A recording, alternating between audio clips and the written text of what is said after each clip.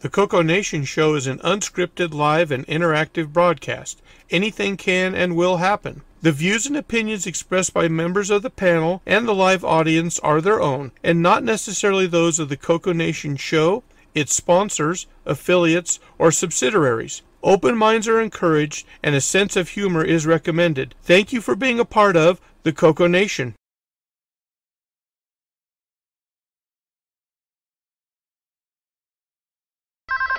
Radio Shack? Okay. What? The 80s called.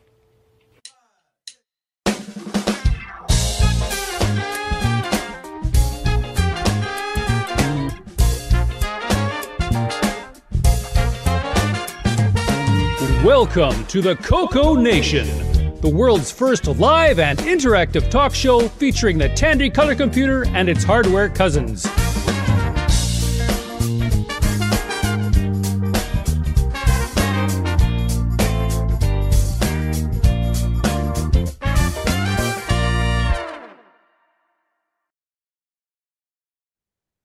Hello, everybody. Welcome to the CoCo Nation Show, episode 347. Today, we're going to interrogate Henry Gernhardt. Oh, interview. That's the right word, interview. So, let's see who we got on the panel here today. In the just to get everyone on the same page as mine, we need to do that. All right, in the upper left-hand corner, we got our guest of honor, Henry Gernhardt. Hey, folks, welcome to the CoCo Nation. And next over, yours truly, the button pusher. Next up, Rondell Vo. I'd like to be as bright and shiny as he is over there, wherever he is. He's our new David Ladd. Really? Lots of sunshine today, just no degrees. Should have stayed in school. Nick, send us some more heat back up here. I got plenty to motion is good. All right. Next on the panel, we got Coconut Bob, who I caught in mid-drink. Hello, everybody. Welcome. And we should mention Coconut Bob is live streaming building a keyboard, so if you get bored with our show, just switch to his. Okay. Well, here you get a 2-for-1. You get to watch him and our show at the same time. Good idea. I'll switch over. All right. A carriage return line feed. We got Rick Euland. Howdy, folks. And L. Curtis Boyle. Welcome to the show, everyone. Ken Waters. Hello. We adjust the color on that just a little bit there. Let's see. Marco. Hey, y'all. Glad to be here. And on the next line, we got Kevin H. Hello, everybody. Hey, Terry Stiggy. Hello, everyone. Welcome to the CoCo Nation. And last but not least, Nick Marentes. I'm always last. Today, everyone. But you're tomorrow. That's right. Yeah, you're always first. I'm a has-been. Still haven't been able to get you to tell us what tonight's lottery numbers are. Well, they've been losing every day. Does that mean you're an expert? Because experts are has-been drips. Yep, that's me. Okay. All right. I guess first up, Curtis, it's your turn. Yes, so our guest today, who's actually been on the panel the last few shows, so he's not really a guest anymore. He's become a panel regular. And that's how do you pronounce your last name? Is it Gernhardt or Gernhardt or? Yeah, you got it, Gernhardt. Gernhardt. Okay, Henry Gernhardt. For all those NASCAR fans out there, think like Dale Earnhardt, but put a G in front. Oh. Gotcha. And your number is 3. Believe it or not, I don't follow NASCAR. I don't either. Not until Mopar comes back.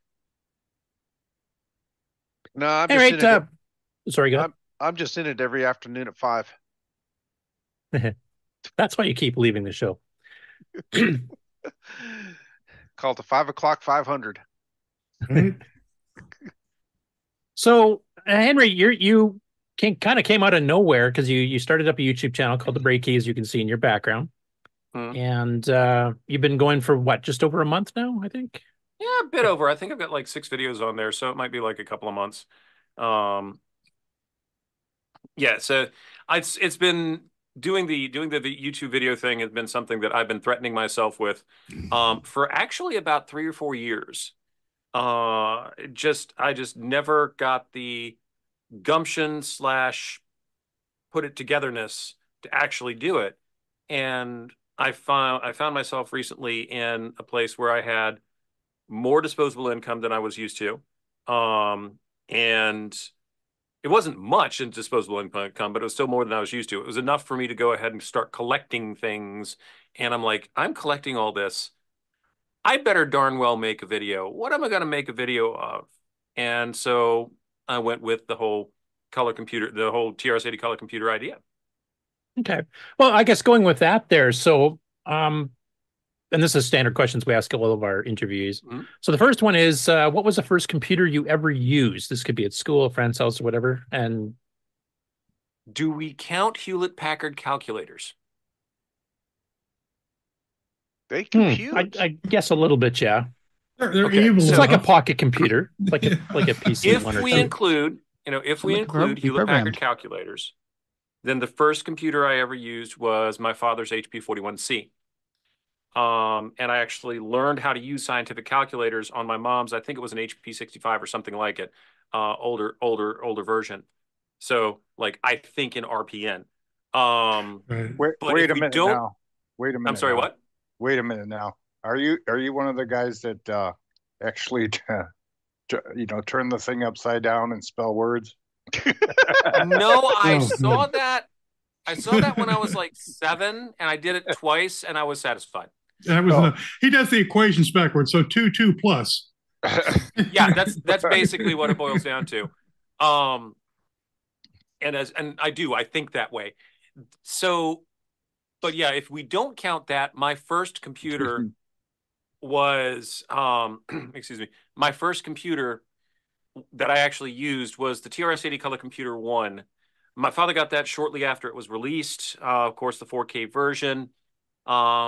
It was rapidly, very shortly thereafter, expanded to 64K with Wolfbug, and I'm still trying to find a dump of Wolfbug somewhere because that's part of my very fond childhood memories is looking at just the hex dumps of the cartridges and whatnot.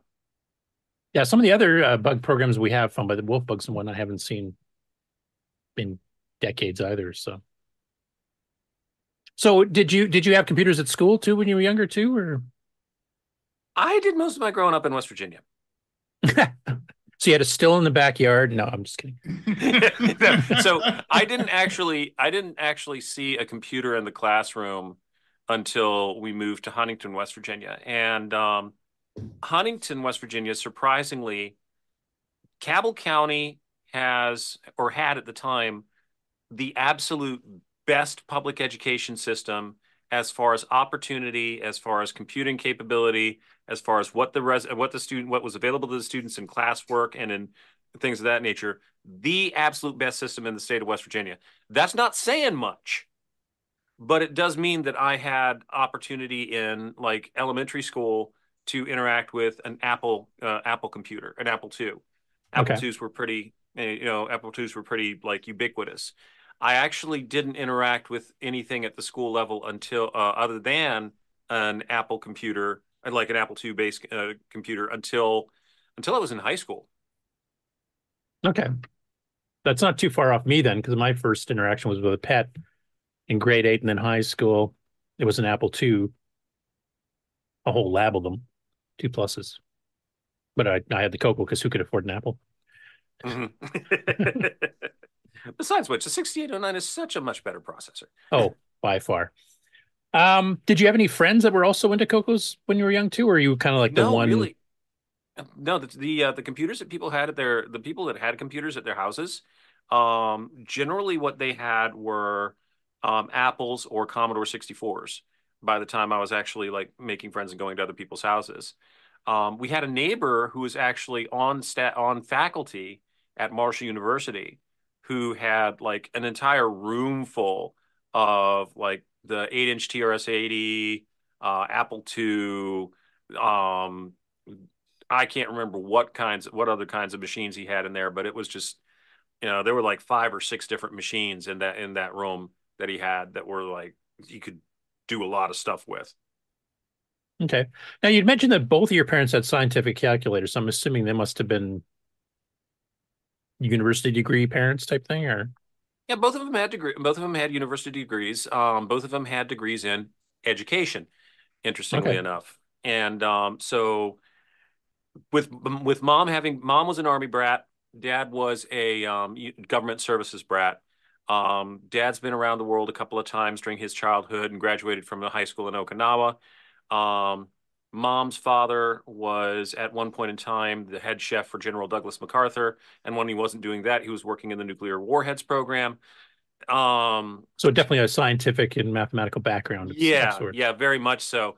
And so when they came out of college and they got together and everything, shortly after I was born, they were looking for an opportunity, and one came in the way of the Bureau of Indian Affairs. So they took a job with the BIA, and for 4 years, a little over 4 years, we were in the Yukon Delta of Alaska. Those are my earliest memories. It is in the Yukon Delta of Alaska. But when we got back, Mom was overqualified to take a position in education. And so she wound up going back to school, and her education degree was in kinesthesiology, basically. So when she went back to school, she went back to school for computers. Dad was already a tech head, so he was doing his own thing in that regard.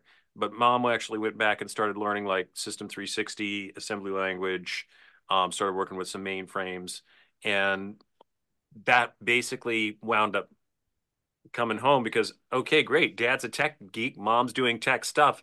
Wonderful. Let's get a computer and let's let the kids play with it. So did you get to log into timeshares in some of these systems and then use them yourself too, or? Not that early on. It was not until I was in my late single digits that I actually got to experience that. Mom got a job with Radio Shack, and so we're effectively a Tandy family as a result of that. Mom got a job at Radio Shack probably about the time I was in the 3rd grade, and she became a technical person for their computer center. And so what I did get to do is I got to dial into one of their Model 16s over at the store, which I had a lot of fun with, and that was my first introduction to Unix. The Model 2000, Xenix, right? That was or Xenix, Xenix? yeah, Xenix. The Model 2000 was my first introduction to VersaCAD, and so I've got all this computing technology that's like right in front of me that's not necessarily beyond what's available, but was more than I would otherwise experience given the economic conditions at the time if Mom didn't have the job in the computer field. Okay. Now, just a bit of a side here. You'd mentioned like you think in reverse Polish notation. So were you a fan of Forth then, or did you use Forth on the CoCo at all? I did not. I've never seen Forth on the CoCo. I've never seen one. But I did run across later in life. I ran across a Forth-like implementation of an implementation on, of all things, a multi-user dungeon, a multi-user. And so in playing with that, I just kind of fell in love with the way that the language works. Coming back around to it because like one of the things that I'm working on right now is a Forth interpreter, Forth-based OS. Coming back around to that, it's like I played with GForth on my PC, and I found myself just like it's just absolutely so intuitive for me to start building these things out and to start combining things. I don't have to think as much. There's not as much state. I'm the complete opposite with Forth. But yeah, I know one of my fellow CoCo users here in the early 80s had, I think it was the Hoyt Stearns Electronics Forth. And we used to show it off at club meetings. And I remember the speed that it was capable of doing, and the fact that you kind of build your own commands as you go is kind of the way the language is set up. Yeah, and Forth is a compiled language. Yeah. And so that has its boon and that has its bane. So you write your word and it's immediately compiled. And the compiled code is set aside and put into the dictionary. That's a boon. But the bane is that if you need to modify that word, or if you need to modify that word, then you can either shadow it, or you have to dump just about everything else that references it. Because once you start building references to it and you go and you change it, you've got to recompile absolutely everything. Yeah. Yeah, and as you hinted, that's actually a project you're working on now, which we'll get to in a little bit here. I have a critical question. Go ahead. How did the break key become an important part of your life? Oh no, I was actually just looking for how do I make a little bit of a pun. And so I take a break by playing with the computers, by playing with the old computers, playing with the CoCo, doing programming, doing, hardware stuff, something like that. That's how I take a break. And so I figured, all right, the stuff that I'm putting on here is stuff that I do when I take a break. A lot of it's CoCo. Break key. There we go. And it's red. Thank you. Yeah. Now, speaking of the CoCo, so your dad had a CoCo when you were younger. Did he follow through right through the CoCo 3 era too, or did you just have the CoCo 1 and then went on to PCs? No, the CoCo 1 was the family computer, and then later on we got a CoCo 2. The CoCo 1 remained primary. I think we kept the CoCo 2, but the CoCo 2 was purchased because we were having interfacing issues with a science fair project I was doing in robotics and robotic controls. So the CoCo 2 wound up not necessarily being the solution that we needed. I think we kept the machine because it had been cheap and we could use the other machine somewhere else. But all the build out was done on the 1. And Dad didn't go on with that because he did business work on the 3, and that moved on from the 3 to a PC compatible. Are we talking CoCo 3 or TRC Model 3 here? TRC Model 3, sorry. Okay. So you guys kind of skipped over the CoCo 3 at the time. Yeah, we skipped over the CoCo 3. By the time the CoCo 3 had hit, we were already pretty firmly established in the PC realm. Yeah, that's a rather common thing. Or people went to the Amiga. That was the other fairly common one. Oh, I wanted an Amiga. I wanted an Amiga so bad. So I guess one question, because you've had, parents with mathematical, scientific backgrounds, technical backgrounds, did you ever become a gamer like most typical kids did at the time, or did you actually stick with the programming as your main focus on the CoCo? I was never able to really hang in with computer games. They got boring for me very, very quickly. It's like, okay, what's the point? I discovered why much later in life, but it's like, okay, this isn't necessarily fun. I was still having fun with figuring out how the system worked and with making the system do what I wanted it to do, and also with the hardware side of things. I was 1981, so that would have been I was almost 7 or something like that when we got the CoCo, and I almost immediately taught myself BASIC on the thing, and went straight from there to like at 10, I pulled the book on 6809 assembly. I'm like, oh, I could do this and this and this and this. And by the time I was 12, I was also teaching myself electronics from my father's old Bell and Howell thing, vector, including the vector math and everything with that. So I was very much I want to figure it out and I want to build stuff type of a person. Okay. The reason I asked, I kind of suspected that was the case, that games wouldn't have been a big part of your life even as a kid. But there's usually a few games that kind of like bridge the gap. And some of them are like Rocky's Boots or something that actually teaches you electronics. You probably were already a little bit too advanced before that came out. And then there's others that just seem to click the right buttons, like Dungeons of Dagger. That's a common one with a lot of the programmers like Rick Adams, myself, and a bunch of others like that was something we did get into, one of the very few. And I was wondering if you had anything like that, or was it just too limiting on software in West Virginia at the time? Dungeons of Daggerath was actually like, I mean, of all the games on there, the one that I didn't necessarily return to, but the one that I actually found the most fascinating was Dungeons of Daggerath. Okay. It was the only one of its type, and I'd experienced text adventures before. Text adventures could reel me in, especially if they were like relatively shortish. But Dungeons of Daggerath I found to be very, very interesting. I got frustrated with it because I couldn't figure out how to make it very far. Okay. Now, you'd mentioned that your family basically switched over to the PC. So I guess I don't know how much time elapsed. You can let us know before you got back into the CoCo side of things. Did you manage to keep a CoCo throughout that time, or is that something that it all got sold off and then you had to kind of get back into it and buy back into it? No, the one got sold off. I was late high school, I think, maybe when it got sold off, and the entire system got sold off, which was fine. The kid who was getting it was going to be able to use it. And the two, I don't know what happened to that, but I actually didn't manage to hold on to anything. I've had a lot of moves, and some of those moves have been way too rapid. So a lot of the stuff that I had as a child, I have no idea where it is or if it even still exists.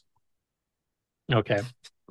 So what prompted you to get back into it? You mentioned that you picked up some stuff, then you decided to do a YouTube channel.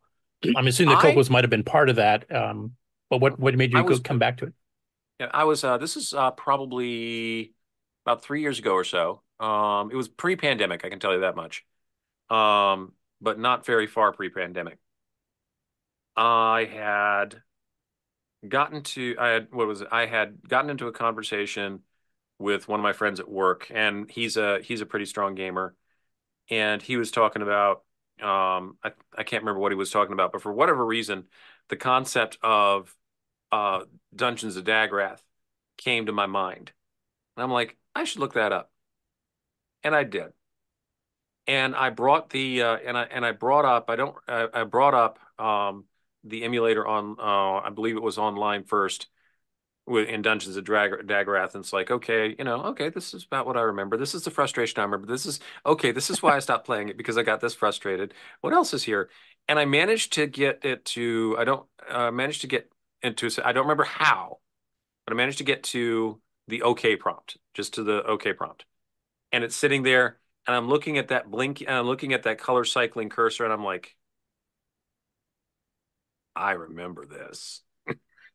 And it's just brought back the wave of nostalgia. And I probably about 6 months, 8 months prior to that, been playing around with AVR microcontrollers and AVR assembly language. And I'm like, I remember this. I know what this processor is. I know I learned this before. This is going to be relatively simple, and this could be relatively fun. So yeah, let's do that. Now, did you live entirely within emulators at the beginning, or would you right off the bat, when you decided to get back into it, start hunting down real hardware again? No, I've been hunting down the real hardware. I started hunting down the real hardware probably about 3 or 4 months after that. Stuck mostly with emulators. Even to this day, I stick mostly with the emulator, and that's mainly because, like, what I'm doing right now, most of my time is spent doing this development and everything like that, and I don't have anything to burn my ROMs onto. Plus, But the no, I've got debuggers are pretty cool. yeah, I like being able to work with MAME in that regard. Be that as it may, if I'm building hardware for the real if I'm building hardware for the real hardware, such as my D-pad or the cable that I did, or if I'm going to be burning an EEPROM and installing it, then I'll use the real hardware for that. I'll use the real hardware for playing. If I'm going to go on Game On Challenge, if I can put it on the real hardware, I'll do that. I like using the real hardware. I just don't like using the real hardware to program. Well, especially when you get into larger assembly language projects, how long it takes to assemble and stuff on the real hardware, it's becomes an issue. Mhm. You're just doing quick little things. It's not too bad, but No, I mean, and there's times like, I would like to have a ROM monitor or something that gives me that right now, but yeah. Okay. Now you mentioned that you never had a CoCo 3 back in the day. You don't have one now, from what I believe you said on the show before.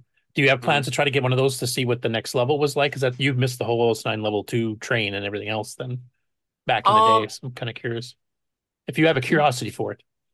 I'm not really that terribly curious about it. And it's mainly because I'm looking at what the chipset that's in there now is capable of, or for the 1 and the 2. And I'm like, I know this has been exploited to a certain extent later on. And I know that what I want to look into has probably already been done. But okay, so the VDG, you can do external character generation with it. Yeah. Let's put on a daughter board, lift a pen, and see what we can do.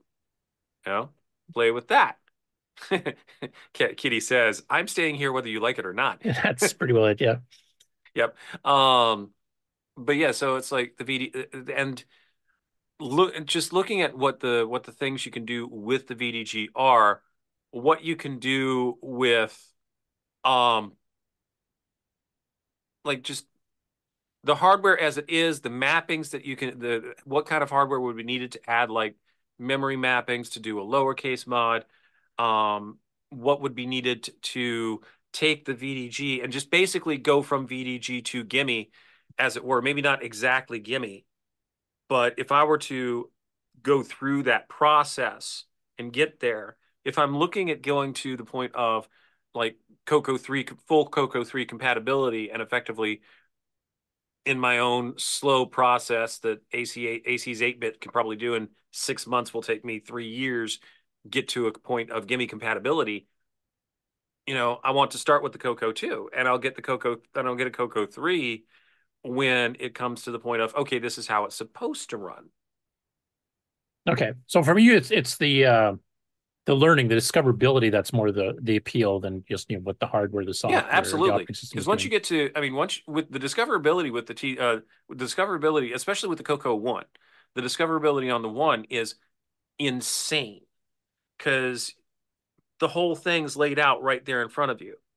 With the 2, they put a lot of the functions into the salt chip and they put a DAC in there, which reduces some discoverability, but not all of it. And even at the 2, you've still got you can discover a whole bunch of stuff about what's going on. Yeah. I mean, even Kieran, he's been discovering like these little timing modes you can do on the SAM and the VDG where you can start getting like the equivalent of smooth scrolling going. I want source code. I want to see what's going on. I can't figure it out myself. At least not yet. There you go, Karen. I think he's in the chat. I didn't check. So your projects on your channel have actually been a mix of hardware and software. You've done like drive wire cables, and you've done you're working on your 4th ROM. Do you have longer term? So like obviously the 4th ROM is going to be a fairly long series because that's a fairly complicated project to handle. Do you plan on kind of interspersing other things in between to kind of keep it fresh, or do you want to finish that first, then go on? And do you have any further long-term plans of which one? At some point, I'm going to do something about an EEPROM programmer. And I'm not sure what that's going to look like. It's going to have to be interspersed. I've got like one more thing that I can put on there right off the rip as far as the 4th ROM project is concerned.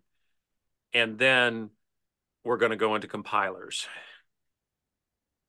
And I've never written a compiler before, so this should be fun.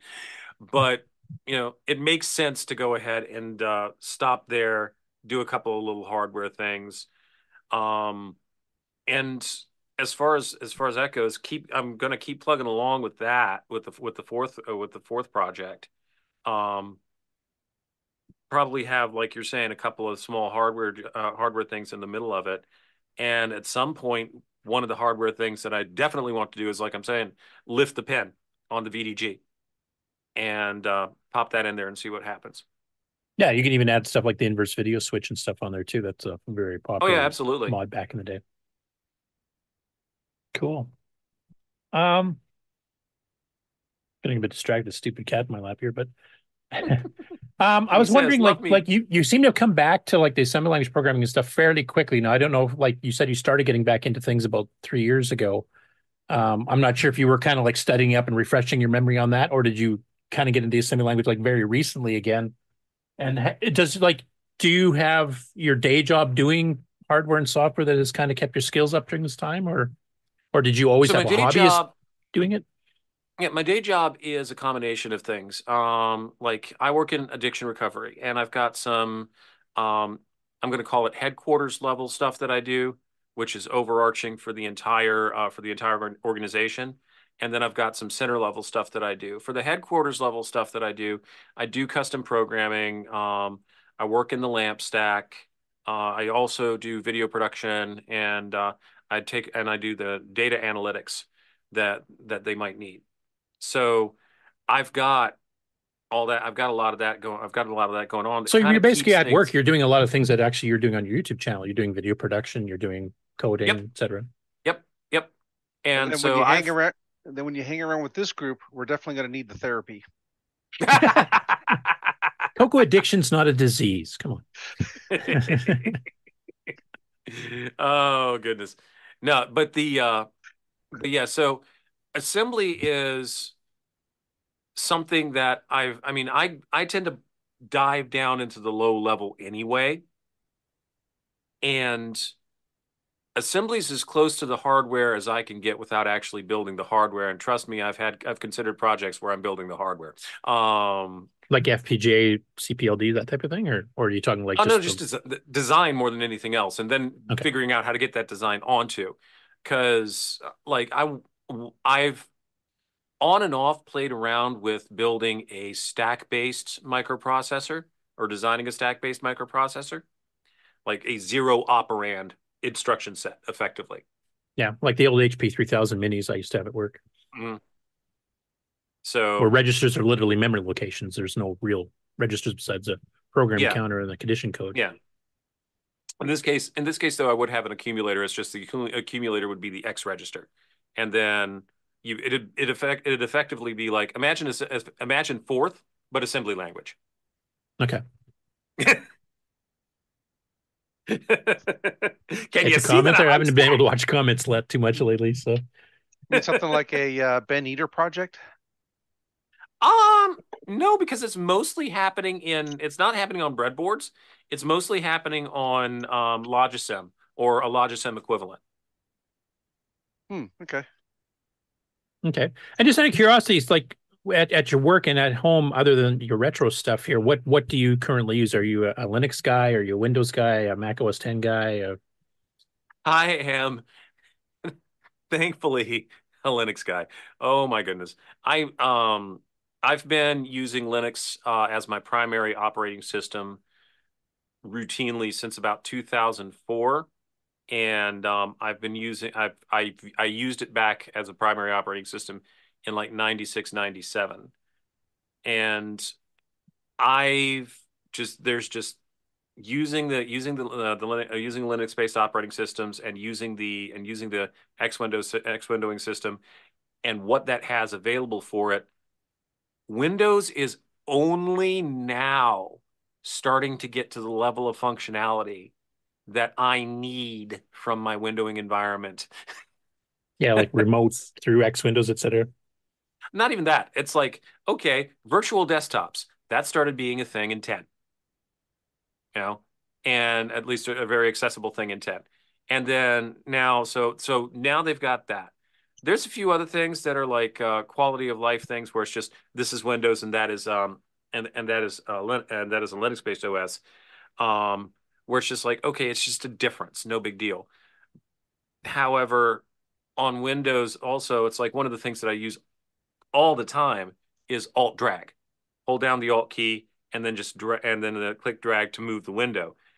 By and of itself, Windows doesn't have that. Okay, put that in there. Windows, just put that in there. Little bits and pieces of what I'm used to that are just there on any Linux-based installation that aren't there on Windows. I was trying to use Windows on this newest PC build. Actually, it's one that I bought from Micro Center, but I was trying to use Windows, and it was okay until I started using Blender to do and doing my video editing, and Blender kept hiccuping and hesitating and doing all that. And I'm like, what's going on? So I went ahead and installed Linux on the other drive. All my problems went away.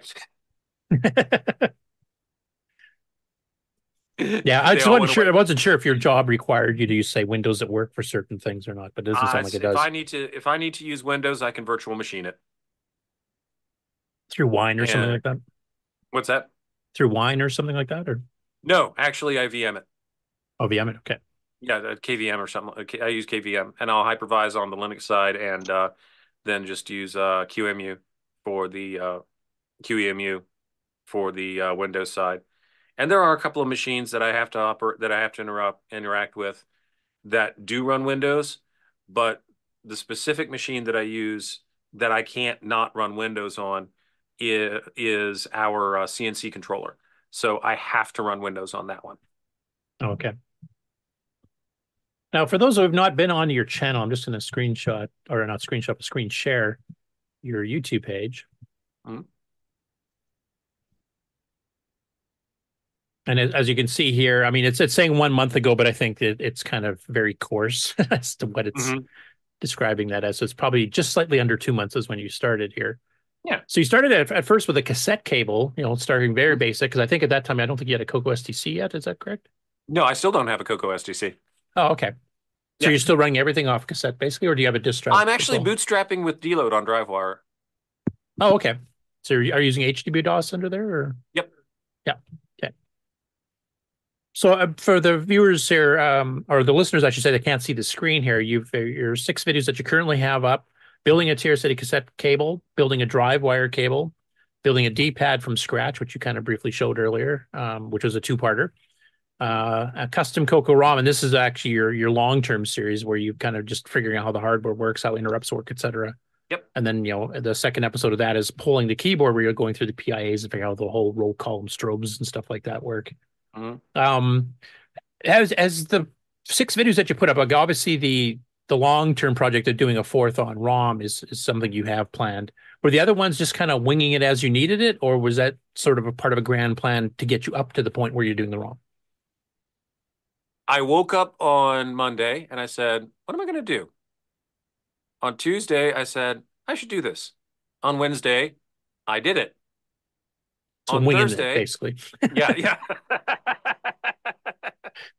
Pretty much.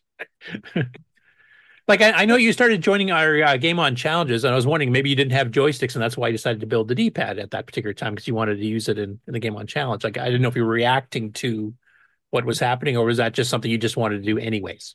Oh, that's it was something that I was definitely responding to, and I know that most of the CoCo games respond well to a D-pad type of interface as compared to having the full analog range. So it's like, hey, this will work. I don't have full analog yet, and even so, full analog could be annoying for these. So let's try it. Yep. No, I'd have to say like probably 85-90% of the games don't need analog. The ones that really do need it, but yeah, Androne definitely needs it. Yeah. We just need Ken to pick better games now. That's all. Right, Ken? Oh, he left. No comment. Now, I'm trying to remember, like you said, you never had experience with the CoCo 3 yet. Currently, you have no driving desire to really go into it unless you want to start building yourself up to one. Have you had any experience using it on the Game On Challenge? Because I'm trying to remember if we've covered any CoCo 3 specific games since you kind of joined the. There have been CoCo 3 specific games, and I've enjoyed the games that have been there for the CoCo 3 specific games, and I've definitely done that under emulation. And thanks again to Karen for XRoar. That's an absolutely amazing emulator.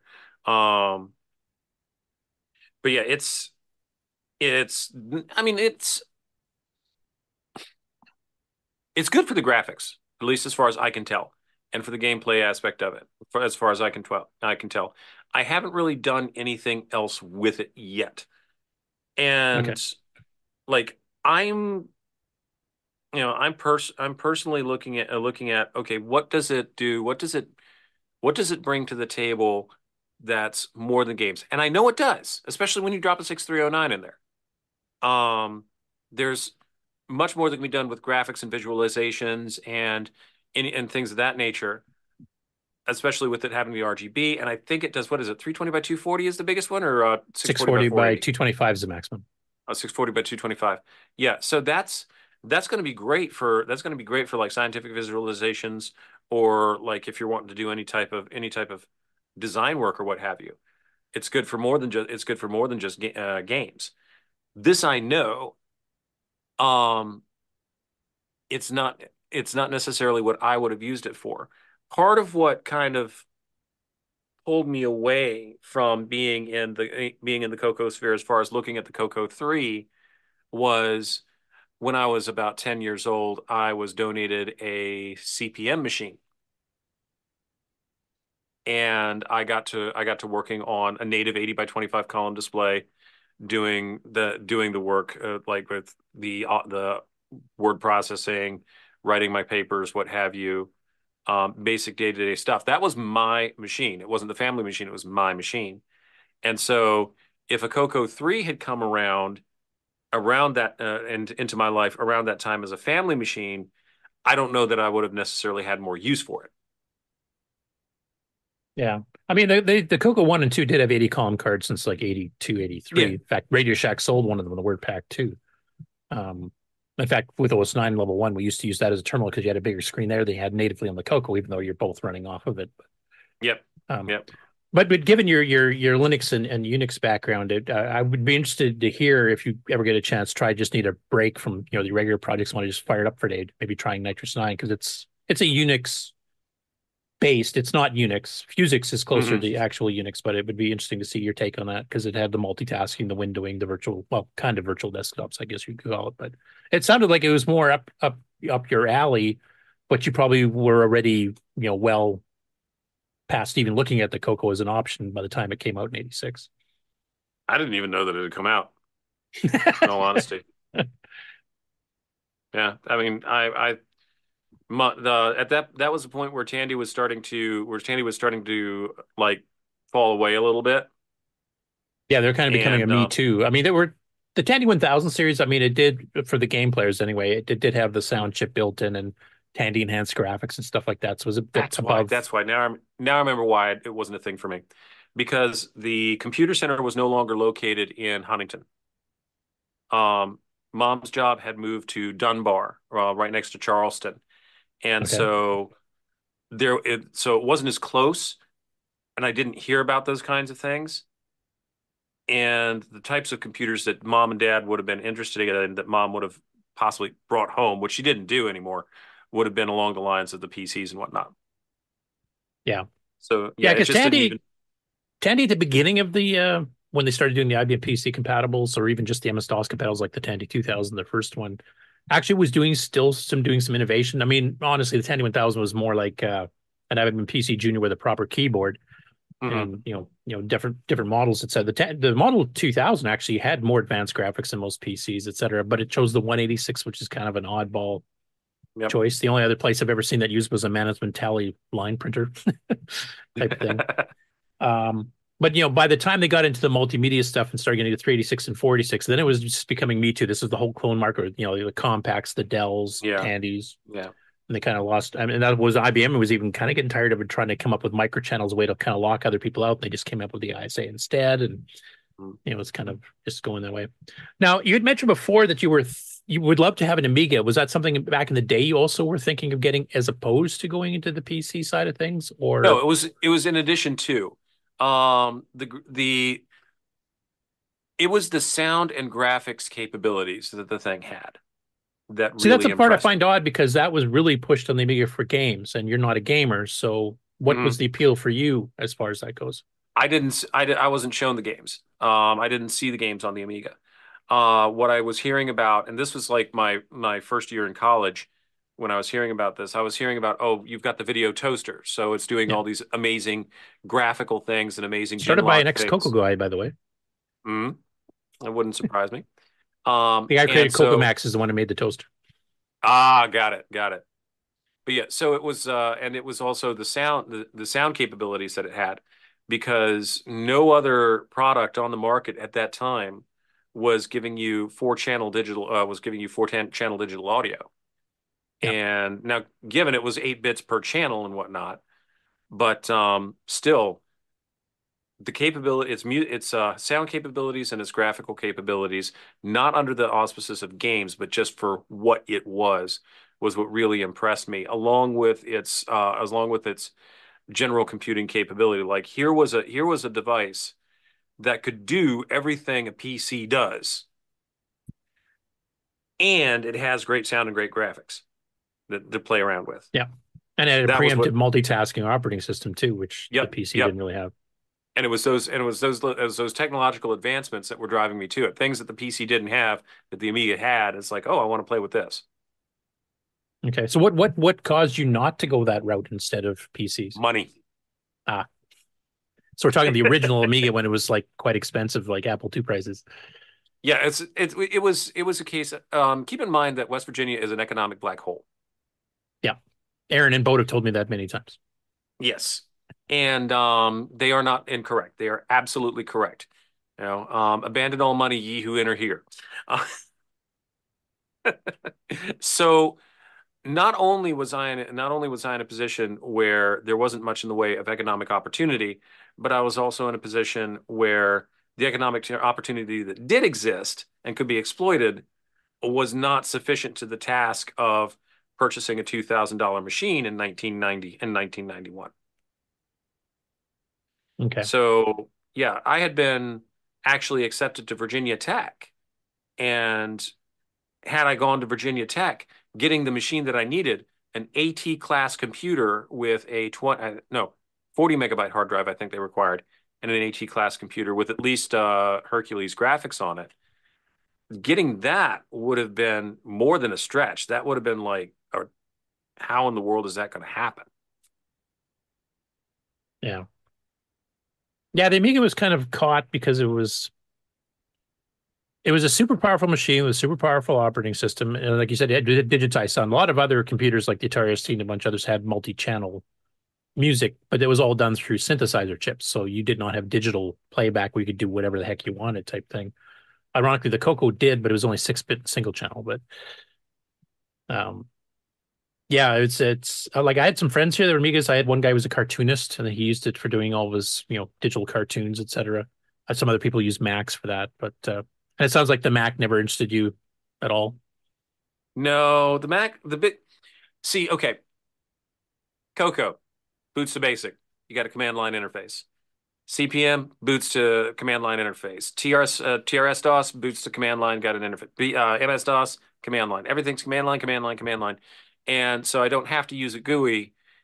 And at that stage in my life, GUIs were not something that I was accustomed to using in the first place. I was exactly the same way. Right. And so now the Amiga, sure, you've got Workbench in there, but you can still pull up something that'll give you a terminal window or where you can interact with the operating system using a command line. Not the Mac. Nope.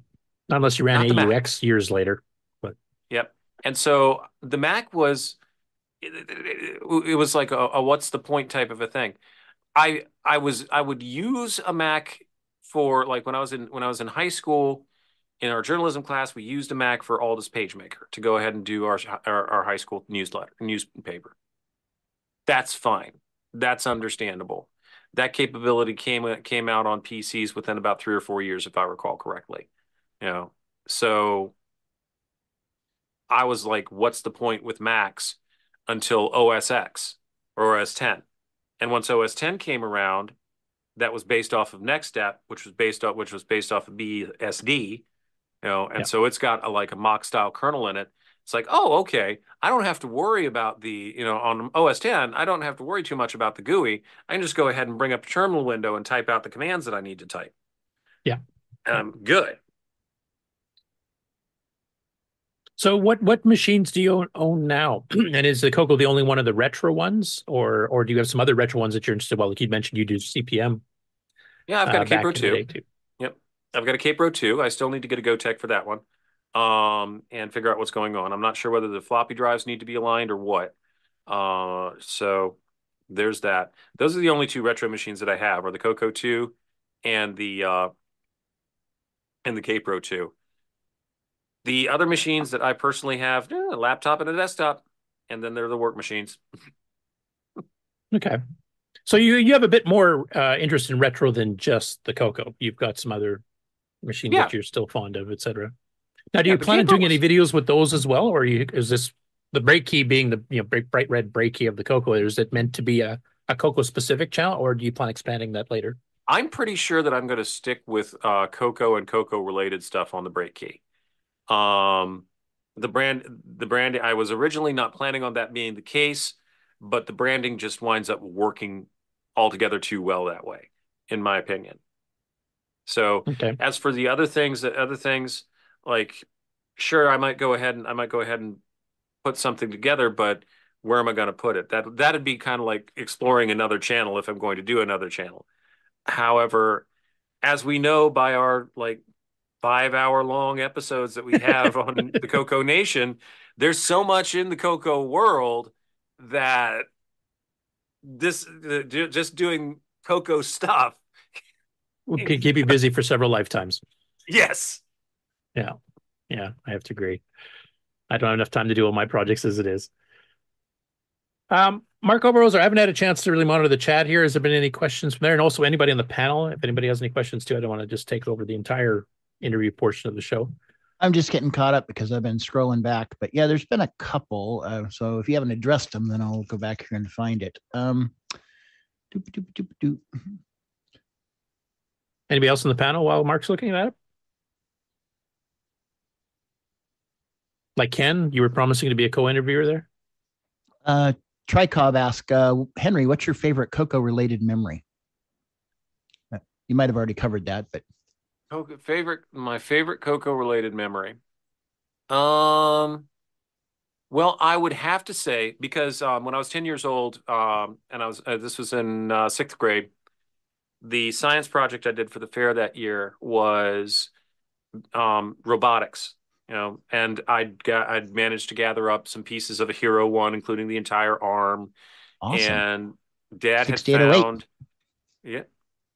we didn't have the processor for it, but that's okay. Just the arm, right? Yeah, I had the arm built out like a shell of a body out of a shop vac in an old hard drive pack, to attach the arm to it.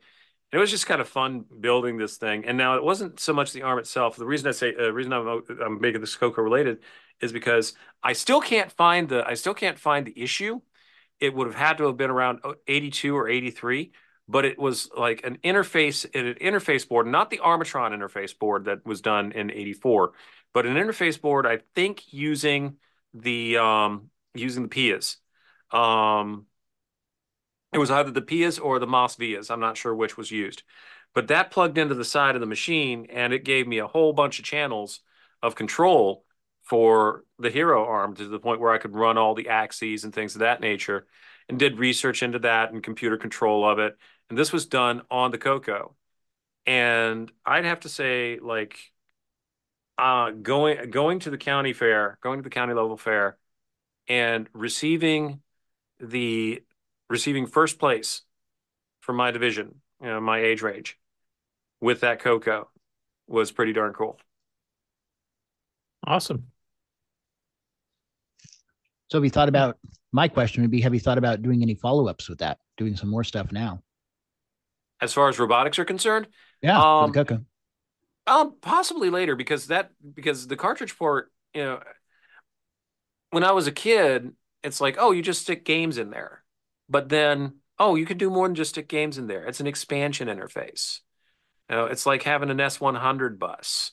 It's like, or something like that. So let's play with that. And so have I thought about it? Not actively, but it's sitting there in the back of my mind. I actually have some cards from my Apple II from a company called John Bell Engineering. They're basically 6522, which is like, a 6821 or 22. Mm-hmm. And then it has, because there's 16 bits on each one for output, it has 32 output, input or output channels. So you can program it input or output, and then you can drive something like a relay or whatever. So, and that could easily be cloned to be put on the CoCo. So, oh yeah, absolutely. And the cards are only about this big. And then you could program it in fourth, because by that time you'll have your ROM done. Exactly. Combine the two projects. So I discovered when I was about 35 or 36 that I like control systems. So that's what I've been doing for the last 20 years now, is working with monitoring control systems. So a fun little fact. Speaking of control systems and automation, guess what else we had hooked up to our CoCo One at the house? M10, X10, I mean. X10. Yep. Yep. All the light switches. Yep. All the light switches in the house were those buttons. It sounds like you had a pretty decent sized CoCo system back there. Did you guys have disk drives and stuff too? The CoCo? Yeah, we had. I believe we had the dual. By the time everything was spit out, we had dual disk drive system on an MPI, the gray one, and yeah, so that ran into the CoCo One itself. The DMP, it was the Line Printer 7 was what we had. And I've actually been considering the relative merits of going ahead and picking one of those up, because printers that absolutely suck. Why not? That was one of the ones without descenders, wasn't it? No, it had descenders, but not true descenders. As in, like, it would lift the character box would be exactly where it is, but instead of dropping two it would shift it up. It just shifted up. Okay. Yeah, because I think the LP series, I think, was before the DMPs, if I remember correctly. Like the LP7 would have been before, say, the DMP 100. Yeah. Those were the early ones. Those were the gray box. Yeah. And you mentioned that you actually had access to Model 16s and stuff too. So I mean, you were. I like 8-inch discs. Now, I guess one other question, because you had a multi-pack and all this kind of stuff, did you also get into the BBS scene, or was there a BBS scene in West Virginia at that time? No, the BBS scene I wasn't even aware of until I was in college. And even so, that was something that was highly discouraged in the family. Really? was tying up the phone line like that. So because we only had the one phone line. And so if you're tying it up doing, with data stuff, that means that there are calls that may not be able to be made. And yeah, my solution was I just got a paper and paid for my own phone line, but yeah. Now, you're mentioning that you did do a little bit of like time sharing with some of the systems that your parents had access to. Was that done through the phone line, or did you actually go down and onto a terminal? No, that was done through the phone line. That was done through the phone line. So you're allowed to do some stuff, just not a BBS thing. Yeah, it was something that was like, it wasn't something that was always there. It was something that showed up one day, and Mom was like, "Here, look at this," and I'm like, "Ooh, that's nifty." And did you do any of the big data hubs like CompuServe, Delphi, Genie, that kind of thing back in the day too? I experienced CompuServe. When I was during my childhood, we didn't really spend that much time on it. It's so expensive for so little time, and twice as much in Canada. Right, and it's like where we were at with things. It was along the lines of you practically had to know what was there and know exactly what you were getting, before you even logged on, because by the time you got there, you'd already spent $20. And this is in 1980s money. Yeah, because we always used to do. I used to do my calling anyway when I was doing it. If I wasn't hacking into it, which I was doing at the very beginning. But later on, when I was actually paying for it properly, I always went after midnight, because it was like a 60% discount on the phone line charge, because it was a long distance call. Plus, there was a Canadian data pack surcharge. Then the CompuServe charge itself is like $20 an hour or something like that. It was just insane. That's 300 baud. And thankfully, our nearest access point was local. So well, you guys actually weren't far from it. Columbus, Ohio is, I think, where their headquarters was, if I remember correctly. No, we weren't far at all. And the question was along the lines of where was the X.25 network? Where were the access points laid out? Yeah. because in that day and age, like, yeah, sure, I can call Huntington. I was living in Huntington, and I could call Huntington, and that was local, and I could call Barbersville, and that was local, but Hurricane was not. As soon as I got past Hurricane, going out towards Charleston and some of the major ones, all of a sudden I'm having to pay in-state long distance. Yeah. And it was more expensive to call, say, Charleston, West Virginia from Huntington, West Virginia, than it was to call Los Angeles. Yeah, that's nuts. The reason I asked is that given your parents' background, and also the fact there was a very active CoCo forum on CompuServe. In fact, some of the projects that Radio Shack was doing, not publicly known, had secret groups set up in the CoCo forum there for the collaborators, hardware and software collaborators, to work on. So it was a very active community. And then later on, Delphi kind of took it over after the prices dropped and stuff. But I didn't know if you guys had been involved with that or not. No, it was unfortunate because again, you're looking at the economic opportunities of the region, and what were we able to do. And so it wasn't something where we could do the online thing with any type of reasonable frequency. But what we did do, and what Dad really enjoyed, and I think was very helpful as far as my science fair project, was we were active with one of the local CoCo groups, and I can't remember where that CoCo group was. I think it was in Huntington, but for all I know, I could have run across Boat and Aaron back in the day, because we were at one of the same CoCo groups. Yeah, but Boat for sure would not have been. He was way too young, and he started with the Atari 8-bit machine. But Aaron, I'm trying to remember if he said if he even knew about a CoCo users group in the area. I don't think he did. But yeah, I mean the users groups. I mean we had a fairly good size one up here, but that was a lifesaver because if you just bought the computer and somebody at Radio Shack told you, oh, by the way, there's this little club on the side here, you might want to contact this number type thing. And then you find out there's a whole third-party world because Radio Shack was rather infamous for not letting people know that, it's not just what we sell. There's a ton of other stuff you can get elsewhere, including stuff we will never sell here.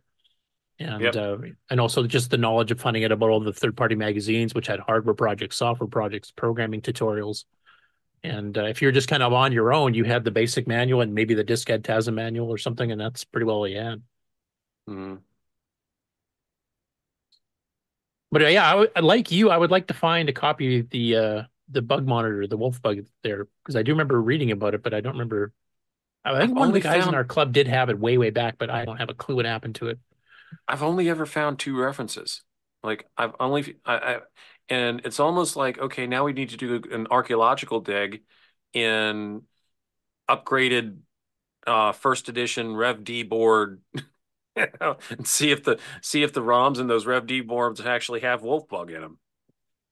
Yeah. Do you remember? Was it a cartridge or was it a software off tape? No, it was an EEPROM. It was in the EEPROM. It was in the EEPROM. Okay. It was in the EEPROM. So I'm not sure if the extended color basic that we got with that was a Tandy product, as in like original Tandy. But Wolfbug was definitely part of the EEPROM that was put in there. That'd be custom. I don't think Radio Shack ever sold that. So I have a Rev D CoCo one with 4K, but yeah, I don't know. I mean, my Rev D CoCo definitely did not. It just had a color basic 1.1, which I had upgraded from 1.0. I think that's what mine has too. Drivers, and then extended basic 1.0. I kind of wonder if maybe instead of maybe if that code was dropped on the basic instead of the extended basic, because that could possibly avoid some legalities, especially if you like receive it and then send in the original ROM that you had.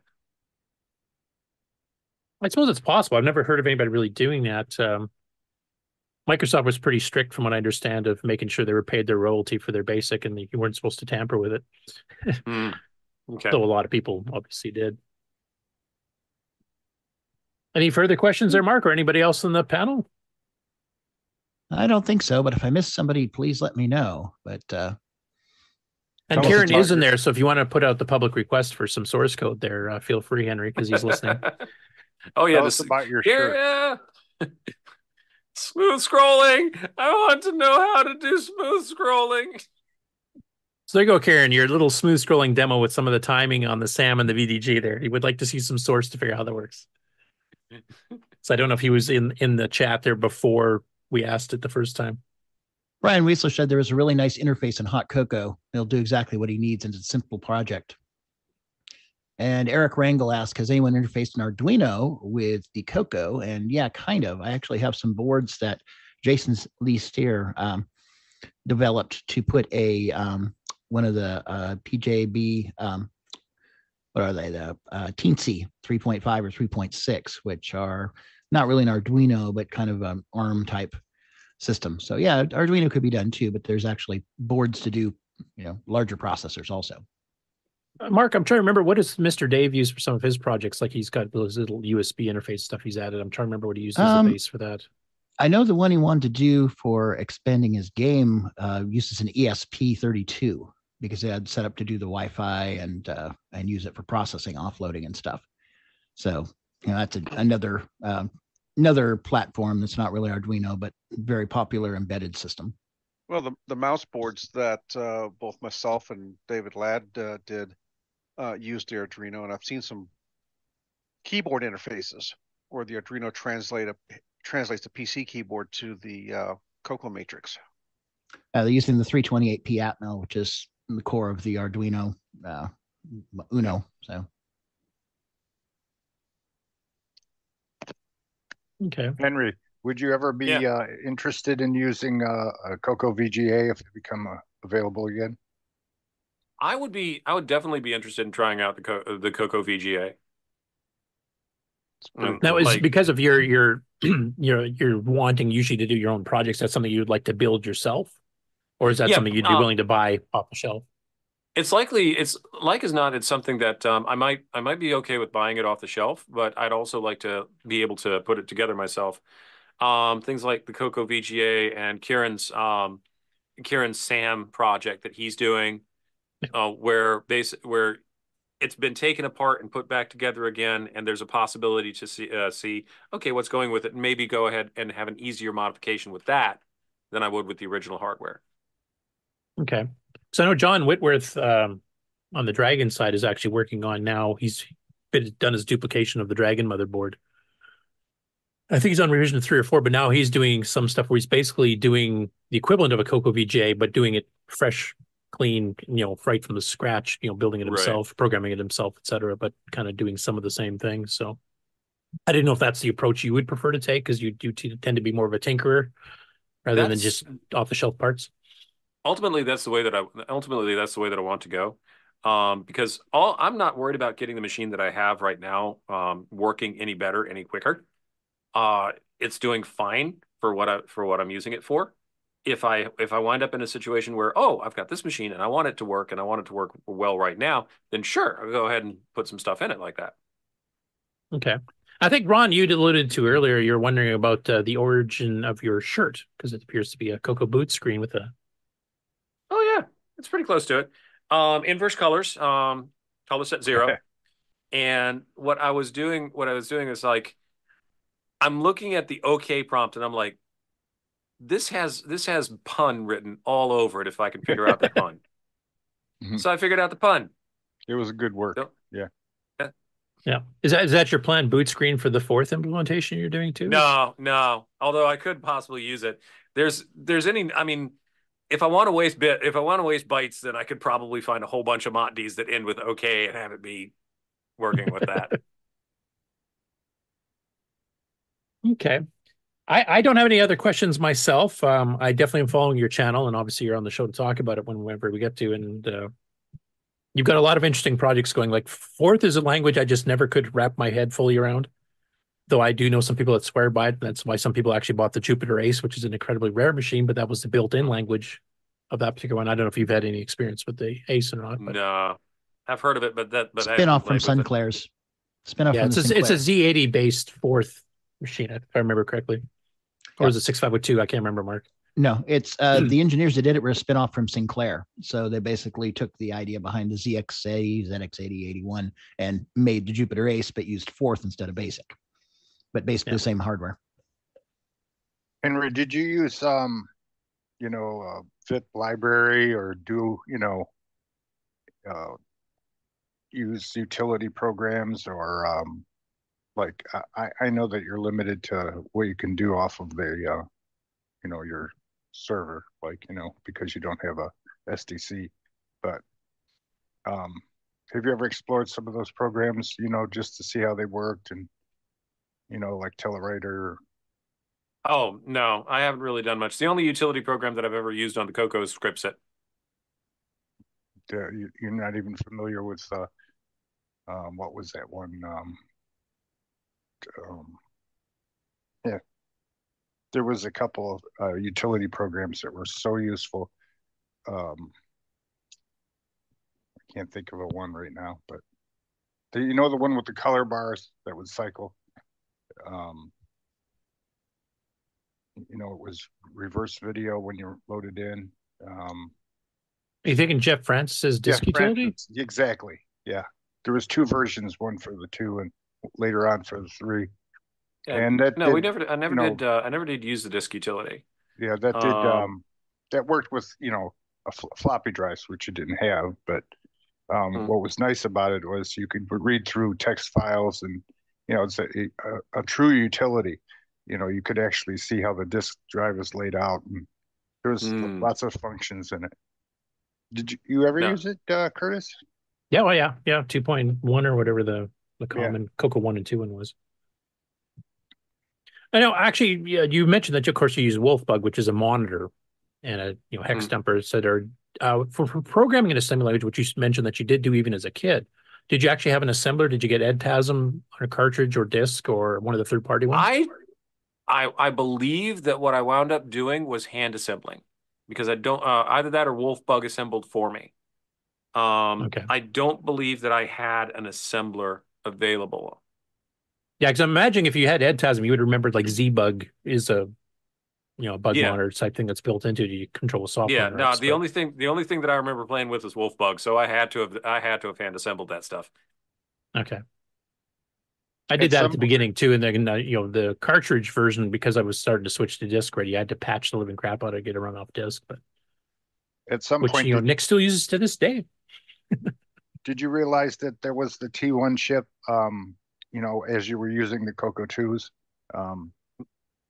Not until I got back into it. Not until I got back into it a couple 3 years ago. Yeah, because lowercase was present then. Yeah. Well, you mentioned you want to use the adaptive, one pin that you can enable an external ROM, so you can create your own, either a custom set or lowercase. Set bit 6 free. Yeah. Which I believe John's also implementing on his. He's going to have a reprogrammable, so like a flash ROM or something, so you can actually just change the character set. But Dennis Bathory Kits, who's the host of the CoCo listserv, he used to sell the lower kit. That was one of his big things he used to sell through Green Mountain Micro. And he had the font not only with lowercase, but he expanded the fonts with more filled to cell with all the green space around, so the characters were bigger and bolder. I remember seeing that somewhere. I can't remember where. But the big thing that I was looking at with having an external character set is now semi-graphics becomes more than just semi-graphics. Now you've got the possibility to actually do Petsky. And then if you can do Petsky, now the CoCo can join the Petsky robots cadre. Well, we started that, just haven't finished it yet. That's using graphic screens, and it's CoCo 3 only, but yeah, we started that project a while ago. It's actually kind of running now, but both of us got busy with other projects and haven't bothered to finish it yet. One of these days, I got to reorganize the memory map on it. The way we set it up is just not going to work. Henry, have you ever had the experience of using any of the clones, like Dragon or any of the other machines that No, TDP 100. I haven't had that experience. I have a vague recollection of seeing the Dragon being the Dragon under its American branding. I think Tano was the American branding, if I recall correctly. I remember seeing that in the U.S. Or seeing that on TV, and not necessarily being impressed, because, in the immortal words of the French guards, "I've already got one. Oui, oui, and it's very nice." I think the main selling point for it in North America was it came with a built-in real parallel port, which most printers were, and the fact that it had a really decent keyboard, the same one that the Mark Data Products keyboard. Yep, nice keyboard. So that was really nice to type on. Yeah, I can see those being and a sold. real serial port too. 6551. That was a 64 though. The 32 did not have the real serial port. Oh, the Dragon. Yeah. So I was thinking of the Tano. Now, I was going to ask you that you don't remember too many details about the user group here, but how big was it, and was it filled with people that actually were the hardware software types, or was it more of a piracy ring like some user groups tended to be? It was a mix of both. I mean, I do remember that there was software to be had, and there were a lot of people who were showing off like hardware mods and things of that nature. So it was relatively large, and I was little at the time. I mean, I couldn't have been more than like 8 or 9 years old when I experienced this, and it just seemed like massive. There were probably about 100 people there or something like that. Oh, that's a good size, especially for West Virginia. Yeah. And was your dad actively involved in the club as well, or was that just you? I think it was Dad. It was Dad. So he heard about it, he went to it, and I'm imagining that was like kind of a regional thing, because Huntington's kind of like the urban center of the tri-state area. So it draws in from just over the river in Ashland, just over the river in like Chillicothe, Ohio, and places like that. So you've got a relatively sizable swath of area that Huntington will draw in. I'm trying to remember. Chillicothe actually had one of the CoCo software developers that advertised in Rainbow, and I can't remember which one it is. Like one of the companies that sold software. At least I think it was Chillicothe. I might be thinking of I'm not Chillicothe. Chesapeake, Ohio. Oh, okay. That's what I was thinking. Yeah, that's the one that's right across the river, along with Ironton. But yeah, that whole region just kind of centers around Huntington. And then if you go south along the West Virginia-Kentucky border, you wind up pulling almost a full hour down. You can pull people up into Huntington from there, because there's almost literally nothing until you get up to Huntington. Well, where was Falstaff at? It was in Kentucky. Falstaff? Right? Rainbow. They were based in Kentucky. Falstaff, you mean? Yeah. Yeah, they're in Kentucky. Yeah, they're just northeast of Louisville, I think. The suburb called. Blanking on it, but Louisville, Kentucky area. Yeah. I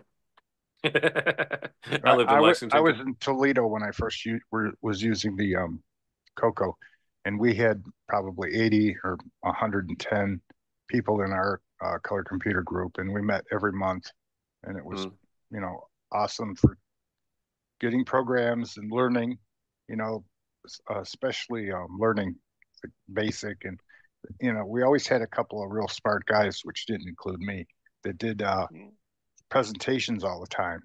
They would demo software, and we just loved it. It was, it was self-perpetuating. I mean, you couldn't wait to come to the next meeting to learn stuff. Yeah, I don't know about this getting programs things. We just had a guy that was selling used discs. Did the club in your area last fairly long, Henry? Or see, I'm not sure, because I only remember going the once. I think Dad went more frequently. Okay. But I really only remember I only remember the once. That doesn't mean that I didn't go more frequently. It just means that that's all I remember. Okay, go ahead, Mark. You had a question or statement? Oh, just Mark B was talking about sold used discs, and I said ones that weren't erased. Oh, they're very popular too. I can imagine. And I think my final question is, like, your current videos are kind of set as you've picked a project and you just decide to record yourself doing it. You have some humorous bits, you show your mistakes. Sometimes you fast forward them, type thing. Do you plan on expanding that to actually doing, like, say, more lengthy tutorials or something to show people how to do certain things or program a certain thing type thing? Or do you want to stick more with That's one of my hopes. In that I should be able to do that.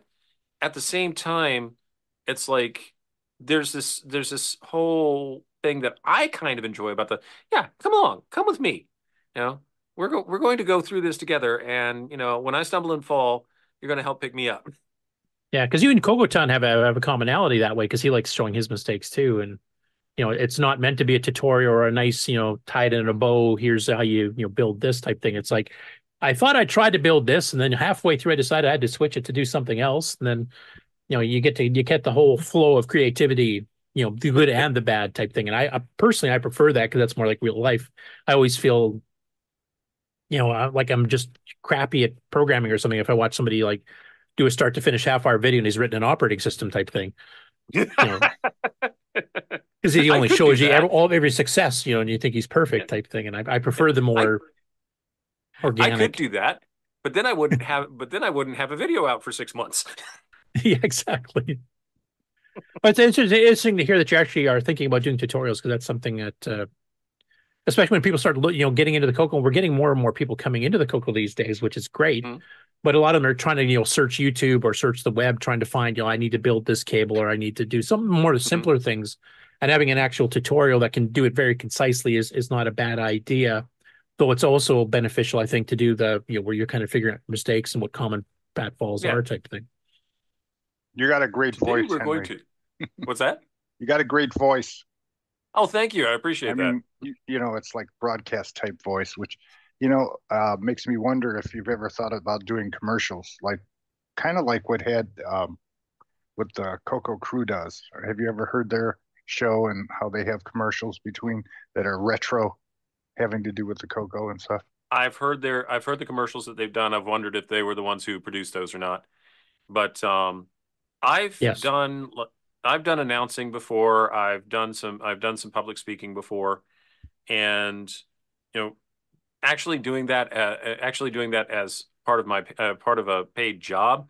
Well, every so often I have to give a sermon, and part of the job that I have is training our guys how to tell people their stories and how to tell the people their stories from a stage. So I get practice in that, and I teach them from that regard. And you mentioned before, like you do video production with your job. Does that involve you getting in front of the camera too, or is that more recording other stuff and creating a video? Yeah, not usually. It usually involves me being behind the camera, and dealing with not necessarily unwilling people, but people who have never been in front of a camera before. Oh, I'll be fine. I've given my testimony in front of thousands of people before. It's like, okay, have you ever been in front of a camera? No, I haven't, but it should be fun. I can't. I need a little coaching. It's like the camera scares people who haven't been in front of it before. Yeah, it's a bit intimidating, I have to say. Not like this little junior pikey thing with a built-in webcam, but I'm talking like in front of real cameras. Yeah, it's a bit intimidating. Well, even mine, it's just like a pair of Lumices that I'm using, and it's still like it intimidates people. I think it's that unblinking eye. Yeah. Maybe if I could put a red LED in the middle of it, and get it to start talking. Yeah, and have a HAL 9000 voice. Hello, Dave. I'm afraid I can't. Are you sure you want to solder that? That's all the questions I have. I do have one from Eric Rangel in the chat here. I think he must have joined late. He says, so is Henry working on a version of Force for the CoCo? Yes, he is. Yes. It's its own operating system. Yeah. And Mark, was there anything else I missed in the last few minutes in the chat? I don't think so. I might have missed something. There's quite a bit of chatter here, but I think I picked them all up. So, and again, this is your chance. If you ask a question and we haven't answered it, shout it out again. Yeah, because I've pretty well exhausted my questions, but I definitely want to thank Henry for agreeing to be our interviewee guinea pig or whatever you want to call it. But definitely for those that are just new to finding out about you during this interview here, do you have a separate website or you just have the YouTube channel at this point? Right now, just the YouTube channel. However, I do have the breakkey.com. I do have that registered, but I don't have anything on it. So I don't know that I've got that listed in the About page. So for right now, it's just the YouTube. Okay. And to find you on the YouTube channel, to just search for the Break Key. I'm presuming that's pretty unique. Yep. And of course, we'll be covering his videos on the news here as they come out. So if you're catching our show regularly, you should be kept up to date. And of course, Henry has become a regular guest on our show, so he can tell you about that kind of stuff as well. And I'm not seeing any new questions coming in. Anybody on the panel? Some last questions before we continue on with the rest of the show? So sometime you will be purchasing a CoCo 3 down the road, do you think? I would imagine so. I've been keeping my eyes open for it. The two things that the two things that I want to get are like the LP, the Line Printer 7, and possibly a CoCo 3. I'm thinking that I'm going to wait until CoCo Fest to really see, like, okay, do I grab one or not? Yeah, you'll get a good, wide range of both hardware and software for it. Yeah. So. Why Line Printer 7?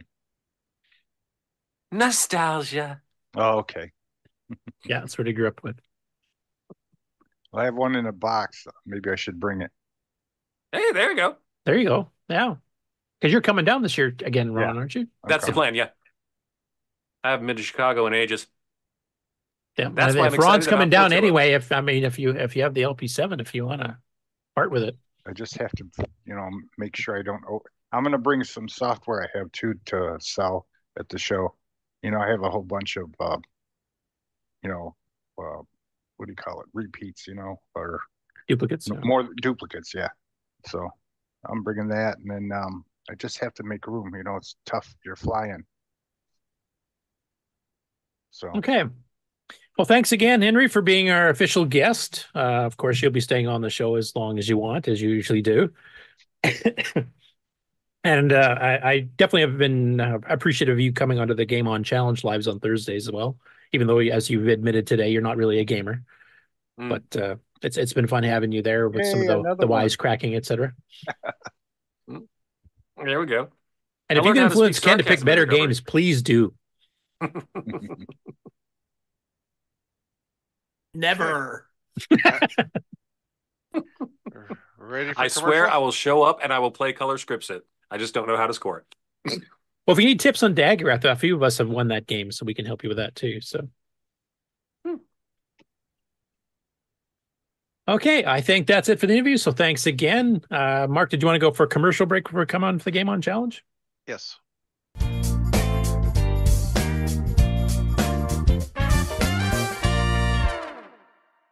Hey, Amy. Hey, Taylor. We're watching the CoCo Nation show. Yeah, we are. Woo! You should too.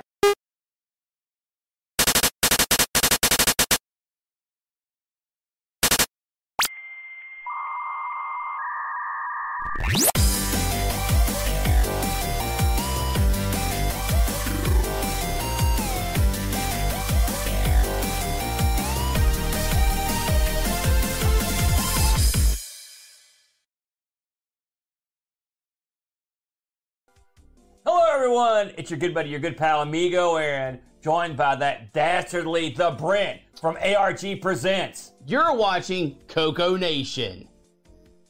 I feel like they should have been longer.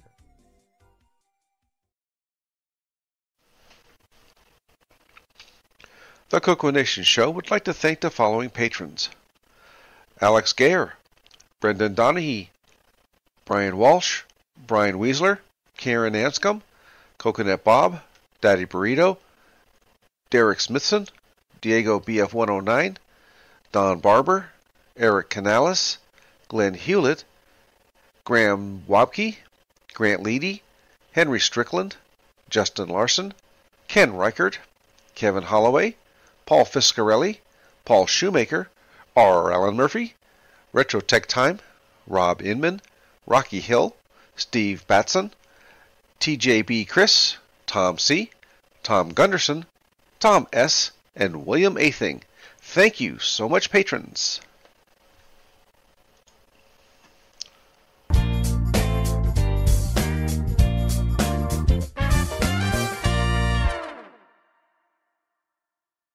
Welcome to everybody's favorite segment, Who's New to Discord? John KJ5JDM says, hello. My love for the CoCo began when I was a sophomore in high school. I bought a 16K CoCo 1 with extended basic. Later I bought hard drives, multi-pack expansion unit, a CoCo 2, OS 9. It was awesome, but then moved to the Commodore Amiga and then PCs. I recently bought a CoCo 2 at a garage sale that sparked that love again. James I says, hey everyone. I've got fond memories of the CoCo. My first CoCo was a F-board CoCo 1 that I upgraded to 64K myself. I still have a CoCo 2B with a 6747 T1 VDG, a CoCo 3, and a Dragon 64. I was the manager of Delmer Company when the CoCo 3 came out. I wish I had bought one of Ed Gressik's PT68K4 based System 4 computers. I was the one that suggested that Ed port G Windows to that system. I also suggested that Ed use that Sang Lab ET4000 VGA video card. Sylvain C says, hello, Sylvain, from France. I love hack spirit and retro gaming stuffs, looking for some good exchanges and especially around CoCo Pi channel. The main systems I am using, MVS, Atomis Wave and Recal Box. I just start my electronic journey and try to learn step by step about electronics, soldering, mod stuffs, etc.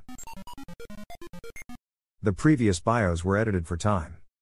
Thanks to Boysen, Glenside Computer Club, Paul Fiscarelli, Tandy Color Computer 3, and the CoCo Nation patrons for boosting the server. Please consider joining Discord and visiting the welcome section to read these bios in full and see what the community has to offer. Just go to discord.thecoconation.com. See you on Discord. And we're back. And before we go to the high score challenge, I've got to know, Bob, how are things going? Things are going great here. Let's see, I've got a CoCo 3 set up here. So I have actually finished assembling my keyboard. I say finished, obviously there's some labeling issues. Oh, so this is a smoke test. I made this with an extra long cord so that I can use this with, for if I have a board sitting on the bench and I can't just set a keyboard on top of it because they put such short cords on them. So this is like a diagnostic keyboard. Let me plug this in. Come on. And these PC boards are just a little bit thicker than the sockets like to accept, but they do work. All right. So with a little persuasion, huh? Yeah.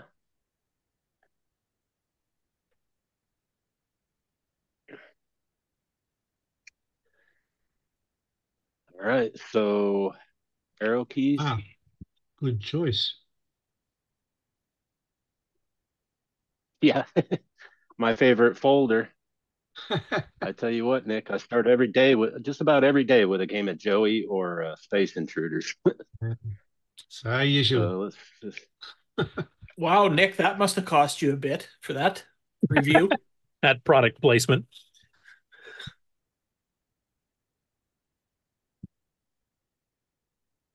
All the keys work.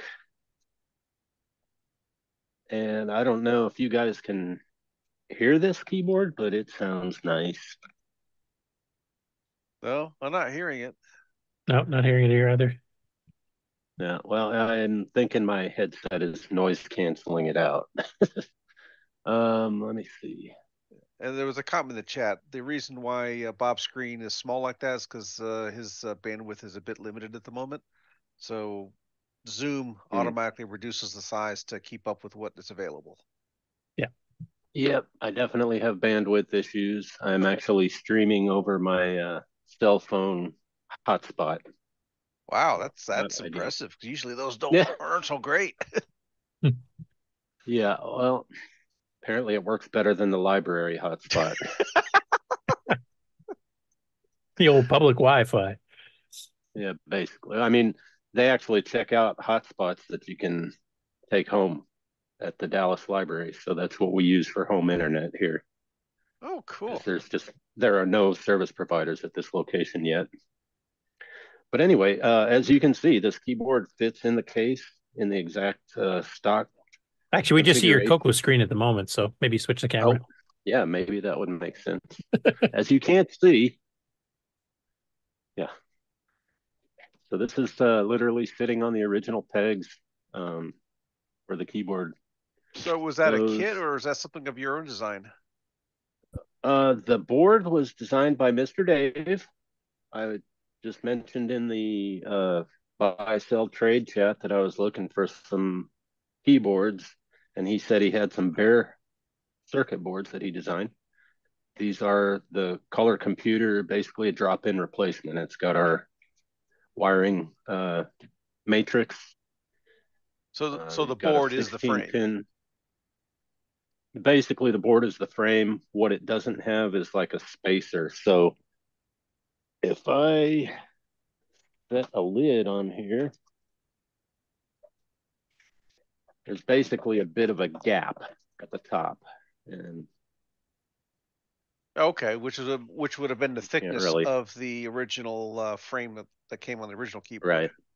Looks like it's in the vicinity of a ½ inch, and maybe the keyboard could sit up a little higher, but regardless, it just, I mean, it feels probably some very peg similar. Peg extenders is probably all you need. Just little washers under the pegs. Yeah. But it feels very nice. It almost feels like an original CoCo 3 keyboard. Got that kind of soft feel to it.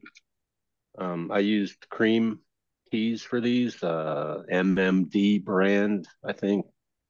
But the cream keys seem to be very popular for people who like silent keyboards. Fairly quiet. Just out of curiosity, for those that are interested in doing this project themselves to replace a keyboard, what does it cost to get that board and then all the keys?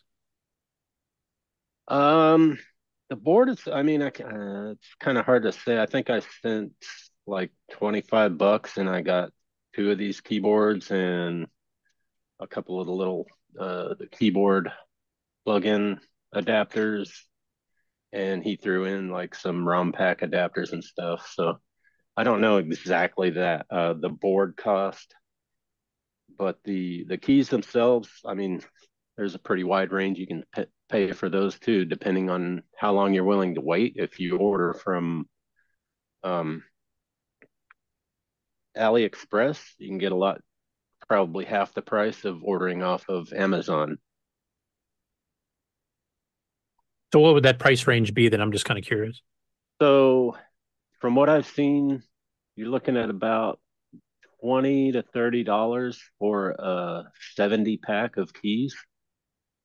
And 70 gives you enough to fill out the board plus maybe 10 extras.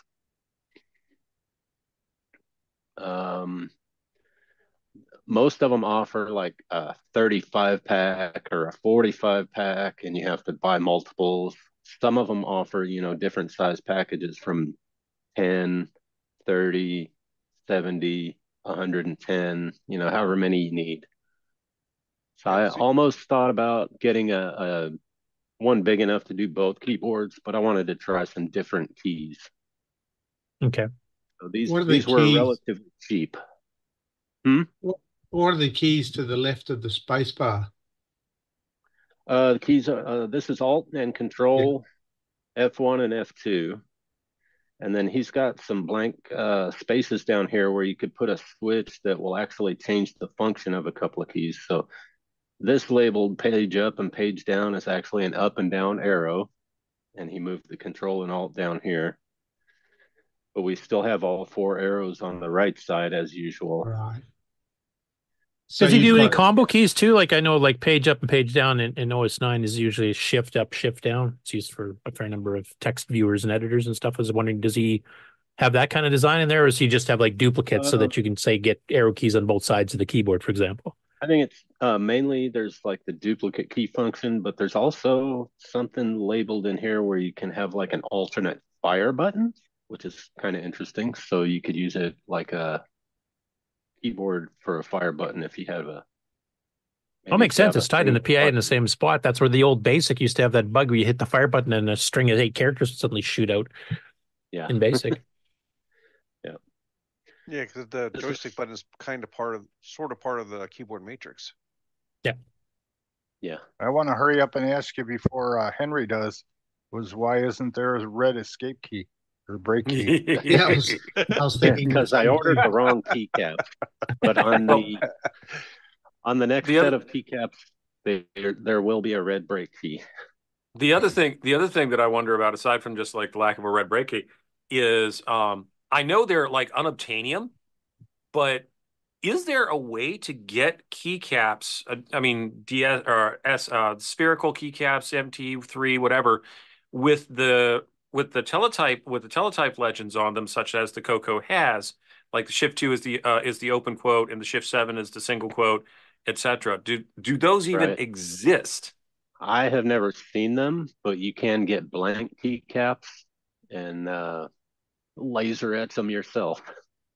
Yeah, that's what Ed Snyder did with his CoCo keyboard. They lasered his own. That's what the one I have, which has all the CoCo keycaps and some extended ones for Nitrous 9.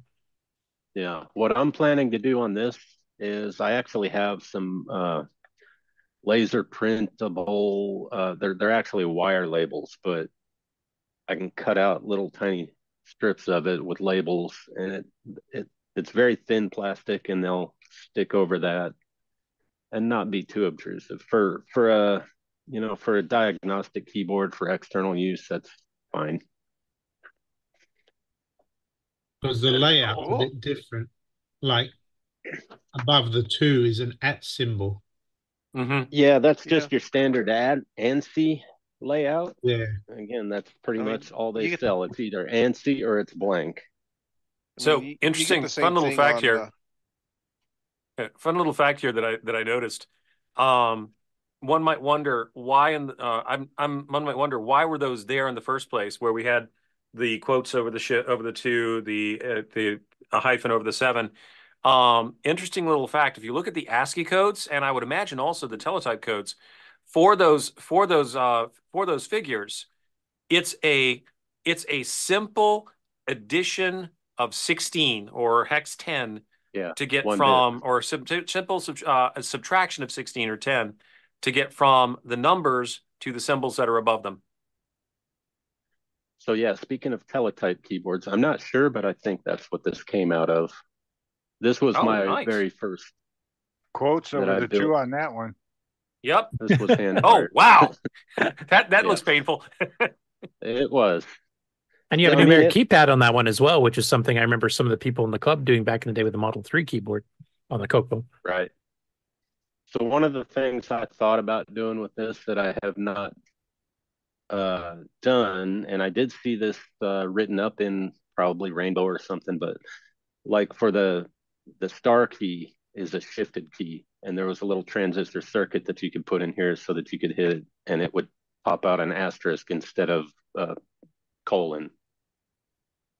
Yeah, that's what I was asking about earlier, if he was doing any combo key type things, because I've seen that done before too. No, that's not on this board, but it could be, you could put that underneath it if you needed that. But yeah, the number keys work, the arrow keys up here. I did my inverted T because I like gaming. Function keys, everything's pretty much, I actually have my control and alt on the right side and my function keys on the left. Got an @ key over here. It's funny you mentioned that you have the inverted T because you like gaming, because I'm still very partial, especially on CoCo games, of the up and down and left and right arrow keys being on opposite sides of the keyboard, so I can two-hand it instead of trying to cram all my fingers over one little spot. That's all right. I've never been a fan of having my controls separated between hands. Like when on PC gaming in particular, I would use my mouse for aiming and my left hand on like WASD for moving. Yeah, it makes much more sense in modern games. But I know some of the games like Sea Dragon and FAMSA just play so much easier with the separated keys, which is why Rick's got that built-in switch where you can flick it so that Control and Alt on the CoCo 3 keyboard becomes an up and down arrow. And I think that these are Alps keys, so they're a little trickier to find, but this is a really nice keyboard to type on too. This was originally built for my repack. Yeah, that was that tower case you had the CoCo repacked in, right? Yeah. Yep. And I am in the process. I found a place that sells nice pieces of wood. So I'm going to get some wood and make a little keyboard case for this and probably a nice panel for this.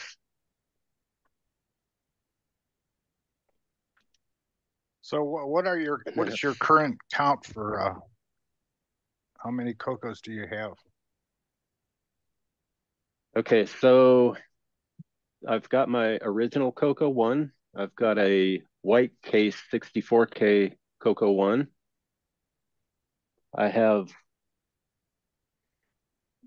I no longer have a CoCo 2 because I sold that to Thomas Cherry Homes, but I do have his here that I'm actually still working on the composite video of. But CoCo 3s, I have 1, 2, 3, 4.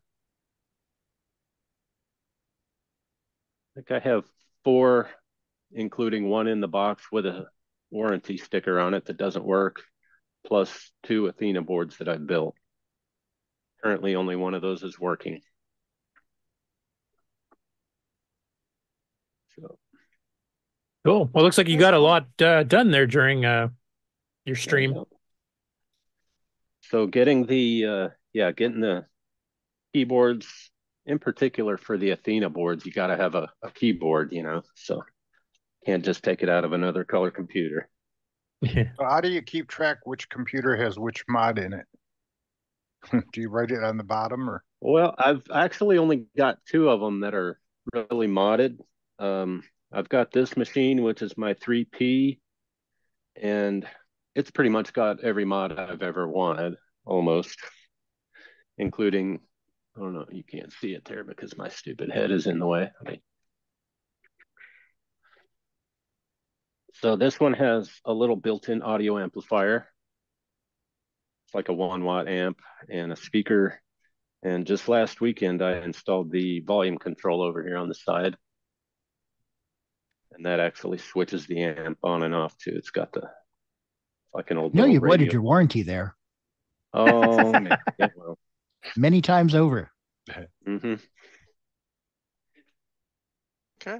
But then this one also has the RGB to HDMI built in. It's got the LEDs, got a pepper board, nice 512K, and I am also working on, you might notice this guy sitting here. Look familiar? Keyboard extender and what? So that magnetic socket. So basically my old teletype keyboard there is going to get this magnetic socket next. And this just literally sits in the bottom of the case here. I didn't even glue it in because it's a nice little press fit. See the hole that I cut for it. And this is a 20-pin connector, so I've got the 16 pins for the keyboard, plus a few extra wires for LEDs to put in the keyboard too. So I can have power LED, turbo LED, and a reset switch all on the keyboard. Cool. Yep. Now, Bob, are you making it to CoCo Fest this year too? Yes, I have reserved a table. Yeah, it'll be cool to see some of this stuff up close and personal. Mm-hmm. And I think I will be handing out LED boards to anybody who wants one. So, ooh, free swag. Next mess. Yep. It's the whole reason we go to these things, isn't it? Yep. I hand out static bags and small screwdrivers, mainly because I have lots and lots of small screwdrivers.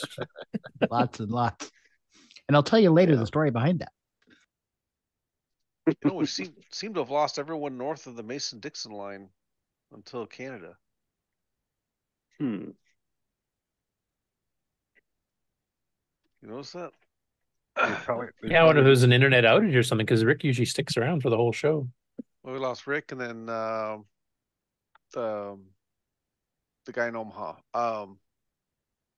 You're in Omaha? No, you're close to Omaha. Not David, but his neighbor. Oh, yeah, Kevin. Kevin. Yeah, Kevin. No, I'm still here. Yeah, so am I. Yeah, Kevin Holloway, I think you're talking. Kevin. Yeah, Kevin Holloway. Yeah. And then Grant was on here and he's gone, and Terry was on here and he's gone. They're Now, all sometimes just they just afraid get of busy. They're Oh, afraid there of he my is. next pick for the Game There's On Kevin. Challenge. Hey, no, it's your shirt, Ken. We weren't going to tell you, but it's your shirt. It's burning everybody's retinas. Yeah, So- you thought the It green is screen a was bad. Ha! Lovely shade of violet. It is. So do we have any other project updates and acquisitions? Not for me. Nope. Okay. Ken, you ready? Sure.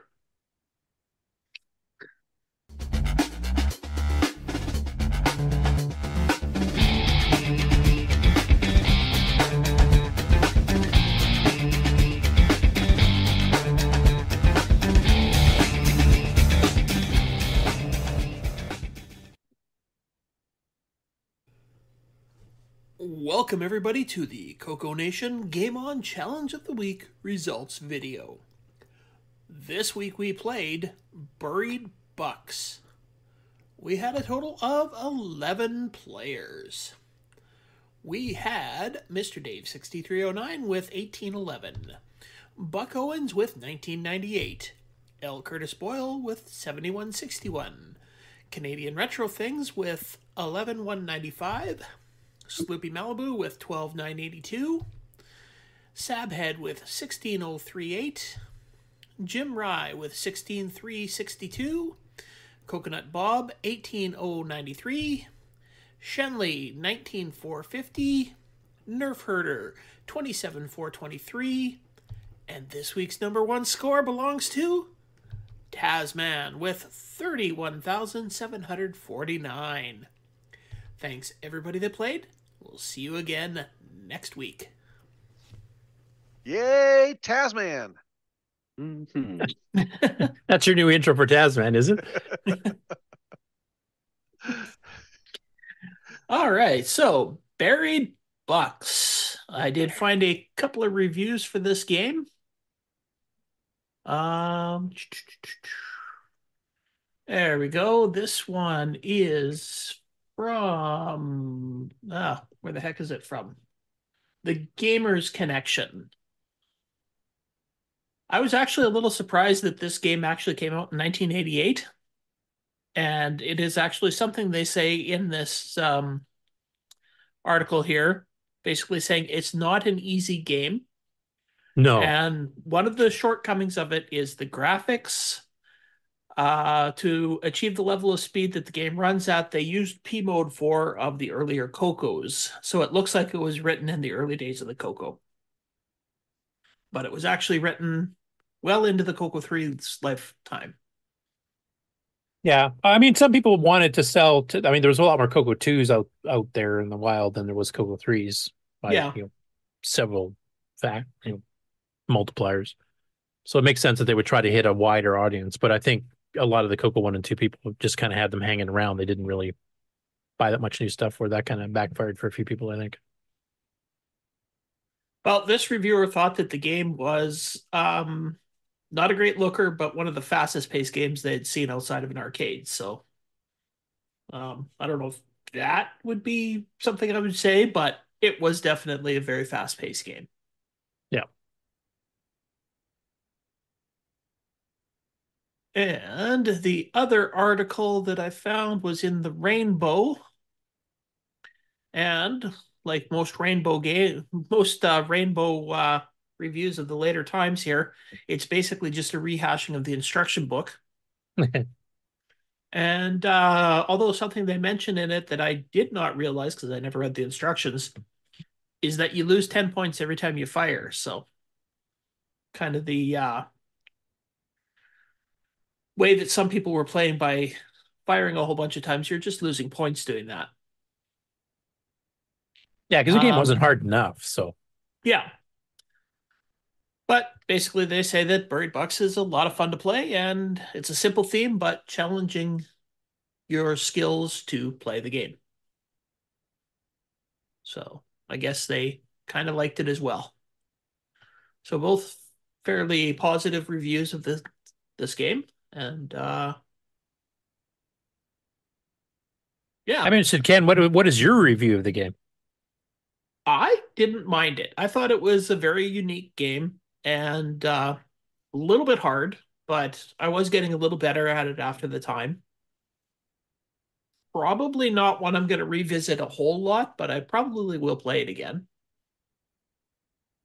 Myself, and this is something suffered by both games this week, is that the controls are the biggest downfall. The game concept is great. And like you said, the gameplay is pretty good. It just, the having to steer the helicopter to get it centered to fire down, otherwise it firing off at angles and stuff on you. You ended up, wasting ammo. And as you mentioned just now, you lose 10 points every time you throw a bomb diagonally because you were trying to shoot it straight up and down type thing. So it was a little awkward to get the copter facing directly down. And those stupid missiles will just randomly appear and shoot up and kill you. Wasn't a big fan of that sounds like a person that probably did not play a lot of Choplifter. Oh no, I played Choplifter a lot. Because you didn't have like invisible missiles suddenly shoot out of the ground to kill you. No, but you still had to maneuver the chopper to be sideways to. Yeah, but it just didn't feel the same. Like Choplifters is a lot smoother. It's a lot easier to get centered to go straight up and down versus the angle. I don't know how to explain it. I mean, I've only played Choplifter on the Apple II Plus, but yeah, I guess because you couldn't just jam the joystick all the way over to the side to turn. You had to just kind of use a little bit of finesse. So. Yeah, I know Paul Thayer is a game designer himself, and the CoCo popped into the chat there and was saying, yeah, it doesn't look very fair with the missiles just shooting randomly from the ground or underground. You kind of get to know that. One thing that I did see in one of the reviews is that the number of dollar signs that are on the screen is the same number of hidden missiles that are in the ground. Oh, so, I didn't know that. That's cool. Yeah. It's just I guess it's just kind of a way to keep you from doing the whole thing where because one of the tricks, of course, is to get right over top, very close to the ground, and then start rapid firing down and digging your hole. It's the quickest way to do it, but it's also the fastest way to get hit by one of those rockets. So, yeah, no, I have to agree. Like one thing I know Nick and Paul have both said during interviews about game development is you have to balance the game to make it a great one for the player. And this is one I think is a little bit too balanced on the hard side, control wise somewhat, and then also like the missile thing. And that, both games this week I think suffered from that problem. Yeah, it's the UK method of thinking of games, I guess. Basically, we're out here to murder the player. That's the only purpose of this game. Yep, it's trying to eat all your quarters, except that they don't realize that a lot of us have those Canadian CoCos that you can't stick quarters into. Yeah, not even a loony fits. So, other than that, the game concept was good, and the gameplay, other than the controls, really, that's about the only real beef I had. The missiles is a bit unfair. It'd be better if there was some sort of a hint, like maybe a half-second, launch time where it just shows up, and then you at least have time to get out of the way or try to. I didn't find the controls nearly as frustrating as you did, so but Henry, did you try this one? No, I did not. Lucky you. I mean, that's too bad. Did anybody else on the panel try this game? Come on, that professional player, Mark B. No.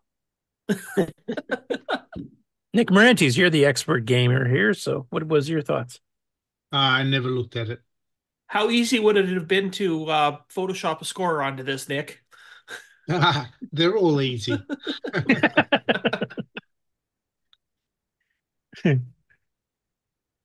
Oh yeah, another thing that was a complaint that Sloopy had and is in the chat right now is the uneven frame rate. Is that Tricop? Is that Sloopy? Nope. I don't know who that is. Okay. No, yeah, because he said reburied bucks. I played it, but the uneven frame rate kept throwing me off. Yeah, that's why I said Sloopy had the complaint, and the complaint is in the comments right now that there's an uneven. Although Tasman, I think it was, that said that you can kind of use that to your advantage, and when you're doing the rapid fire to dig the holes, it slows the game down. So. Yeah, I think it basically it paused for any sound effects because it didn't try to do it in the background. Any tips or tricks for the game? You mentioned one already, Ken, about going down and firing close to the ground so you can get there quick. That's a limited payoff one, because eventually you're going to get hit by one of those hidden missiles doing that. So, yeah. Did you find any advantages using the diagonal shots? Because I thought I was going to, and it didn't really help. Some people seem to think that worked to kind of shoot holes in the ground that the upper plane is going to drop bombs onto to try to fill. A little bit of a weird concept that it drops bombs to fill holes in, but okay. It's capsizing the ground, I guess. I don't know. There you go. The only real tip I had is make sure you go back and get your missiles topped up on the landing thing on the left-hand side. As much as possible. Yeah, because if you don't, you eventually will run out right when you absolutely need them, and then you're dead. And you can only carry $1 sign at a time, so don't try to get a second one, because it's just a waste of ammo and a waste of time. Yep. Take it back to your home base first, and refill your missiles while you're there. Yeah, I don't have any other tips. As you can tell by my score, I wasn't very good at it. So, so yeah, that was Buried Bucks, and the other game we were playing was Cutthroat Goes Digging. Cutthroat Goes Digging. Yep. Oh, Cutthroat. Basically a Space Panic clone. It's a cutthroat game. Cutthroat controls. I saw a few comments where people were saying, "Oh, it has 300 as the top score on there to get your name onto the scoreboard. That's gonna be simple." Then everybody's like, "Oh, no, it's not that simple. Score 300 points in that game." It took a while. But for those of you who are fans of Space Panic in the arcade, or Apple Panic on the Apple II Plus, and a bazillion other clones on other machines, it's then play one of the those. CoCos. Well, the CoCo has other ones too that I would prefer over it too, but it's one that originally in the Dragon, so that's a bit more unique, I guess, in that respect. Well, and I know that one of the problems that you had with it is that you have to use the if you're using joystick, you also have to use the keyboard for filling in the holes. Yeah, and that distraction of having to go, keep your joystick centered or whatever, and then have to hit with your other hand is just too distracting. I preferred the color panic method of where you hold the joystick down while holding the button down to fill in and lift it up to dig. So it's all one control. See, the way I was playing it, I guess this is my tip and trick for that, is that I just kind of hovered my hand right near the keyboard, and then I would just drop my hand that's holding the joystick right on top of my space bar to fill it in. Yeah, I honestly thought it was going to be easier on keyboard, but the keyboard controls are a bit fussier with going up ladders and stuff, so it didn't really help. That was actually kind of my downfall, is going up and down the ladders, because when you have ladders that are multiple levels, I found it a little bit difficult. It's pixel perfect to try to get off the ladder, so I've always found myself going a little too high or a little too low. And you can't get off and get hit. And then getting hit, yeah. Yeah, I agree. The one tip I have on Cuthbert Goes Digging is that you don't have to finish digging a hole. If there's an alien coming after you, you don't have enough time to dig a full hole, so he falls in. You can just dig one or two, which will slow him down because he'll fill the thing in, but it'll give you time to get further away, either to get onto a ladder to get away from him, or if you have enough room to get far enough away that you can dig a full hole that he'll fall into and die. Absolutely. And I did notice, so if you dig a hole and an alien falls in it and there's another alien right behind him, he'll go up to the hole and turn around and go the other way, so he won't cross over the hole to go after I had a few times that didn't happen. If the aliens are right on top of each other. If they're right on top of each other, one will fall into the hole and the other one will continue on over it. Yeah. That burned me more than once. Yeah, yeah. So that's the time that if they're spaced apart, they will not, the second one will not cross the hole to get to you. If they're right on top of each other, then just it run. Will cross over. Just run over its comrade's back. Yeah. As it's slowly sinking in the hole and dying, it's running right across to get you. But I don't know. Does anybody else on the panel have any tips or tricks, or anybody in the comments, or breather game? If you haven't said anything about Buried Bucks yet.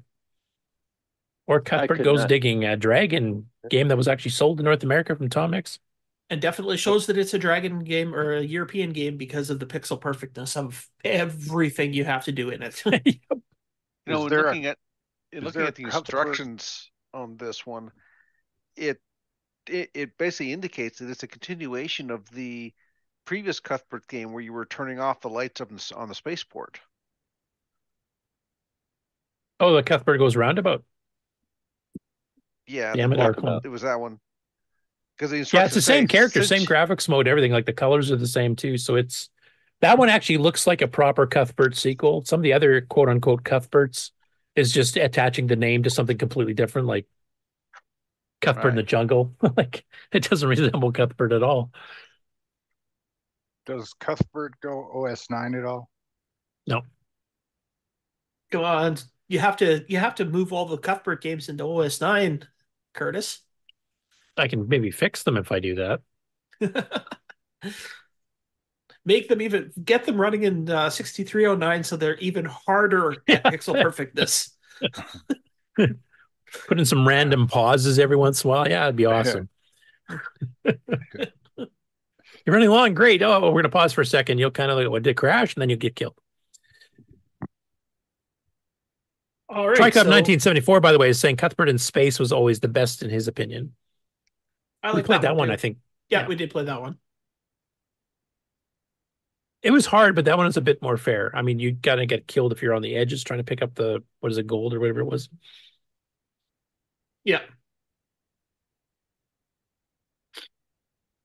Okay, so I guess if nobody else has anything to say about that, let's take a look at our live Game On Challenge episode. And I guess Sloopy's not here to talk about it, so I guess I have to talk about it. So, as you can see, there was people playing both games. I think we had maximum of 6 players. And there was a little bit of annoyance this week with the games. A little? Some almost colorful language. I think I did let slip a couple a few people colorful metaphors. Slip a few things. So my apologies to the audience.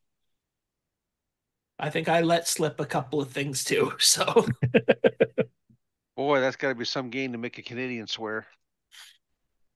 Oh, we swear like sailors. I don't know where you're getting that impression from. Absolutely. We just don't usually do it in public. Yeah. We're too polite to do it in public. There you go. Yeah, so Thursday nights at whatever local time it is for you, which is 5 o'clock for me. I don't know whatever that means 8 for you p.m. guys. Eastern. Yeah. 7 Central. And yeah, so 5 o'clock if you're on the Best Coast.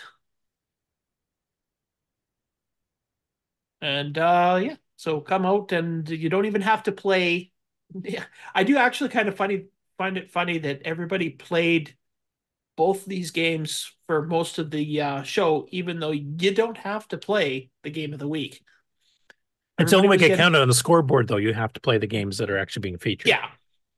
Well, I mean, you don't have to play it on this to submit a score. And I did want to at least get on the scoreboard for Cuthbert. And it took me an hour and a half, but at least I finally broke the 300. I managed to break the 300 too. I was so very happy. Thought it was, after I did that, I thought it's a wonderful game. I couldn't even get it to spell my name right, for cripe's sake. It's there's no backspace. Because putting your name into the game is pixel perfect. You cannot make a mistake. Obviously, it's never seen me type.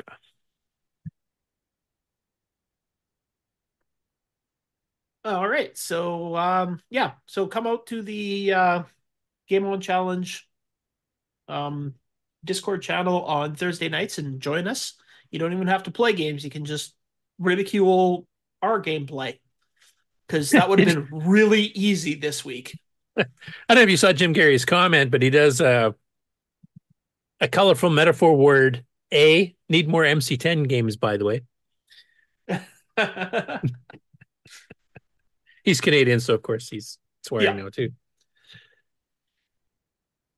He was Jim was in the audience on Thursday too, and we were trying to get him to join and play some games. He says he's not a games player, just a games programmer, though. He's kind of like Nick that way. We even tried to bribe him with some MC10 games, but he said no. He only programs them. He should come on for at least some of the Inafudu games, like the next time we get another new one of those. And for those who have never been on the Game On Challenge before, you can join in on our Discord, CoCo Discord. And if you don't have an emulator set up, or you don't have, a real CoCo that actually has any hardware hooked up to your main machine to actually do the broadcast with, you can actually play most of these games online from the Color Computer Archive. You'll see a Play It Now button on the right-hand side of the game if that has an option, and you can actually try them that way. Yep. So then you can just share your screen for that. So, and I believe the Dragon Archive, World of Dragon Archive, also has the same option. It'll link over to the online emulators. So, I didn't try that. I didn't even know it was an option. I believe it's in there. Even before the Color Computer Archive, I believe. Kieran would know for sure. Yeah, he's in the chat, so hopefully he's still in the chat. He can answer that decisively. All right, so there you have absolutely no excuse not to join us. Except work. That's important. Yeah, whatever. What's more important? Work, earning a living, being able to eat, or playing video games.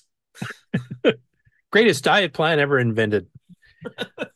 Except I always eat chips when I play, so that doesn't really work. All right, so I guess. What are you going to horrify us with this week, Ken? Well, we've got one more week of Cuthbert Goes Digging. Doing bad so far. Continue. Is that not horrifying enough? I'm sure you're going to make it much worse. How about this one? Oh, that's a Mark Data Products one. Yep. Does anybody else recognize it?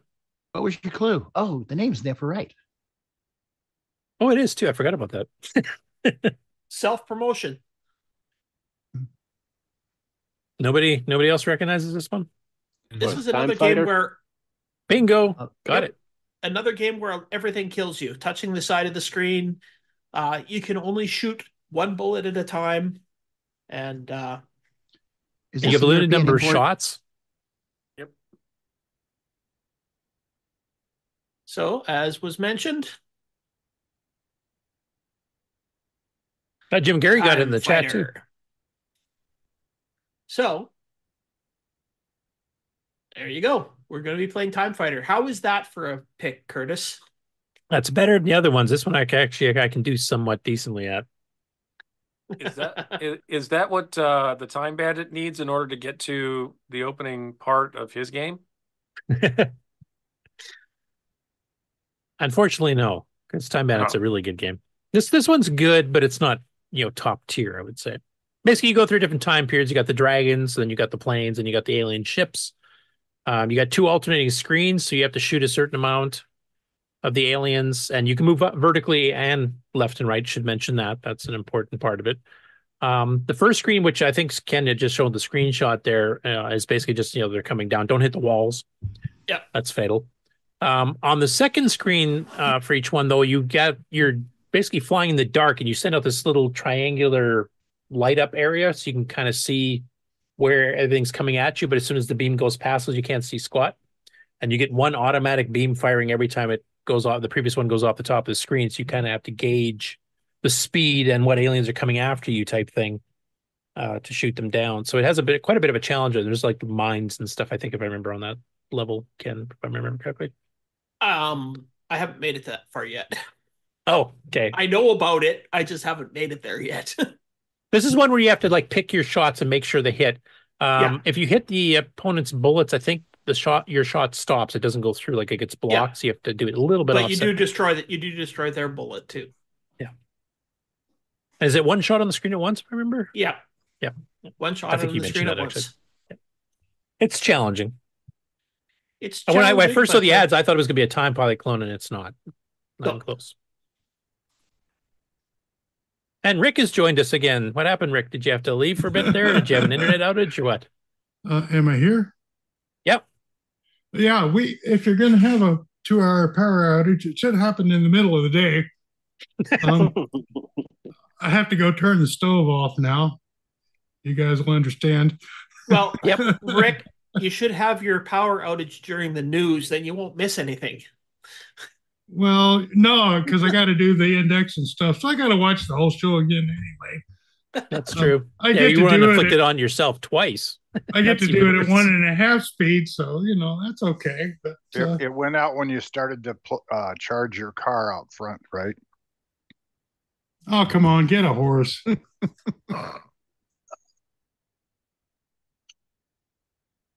welcome back, Rick. And so My thanks phone again just- for picking a slightly better game.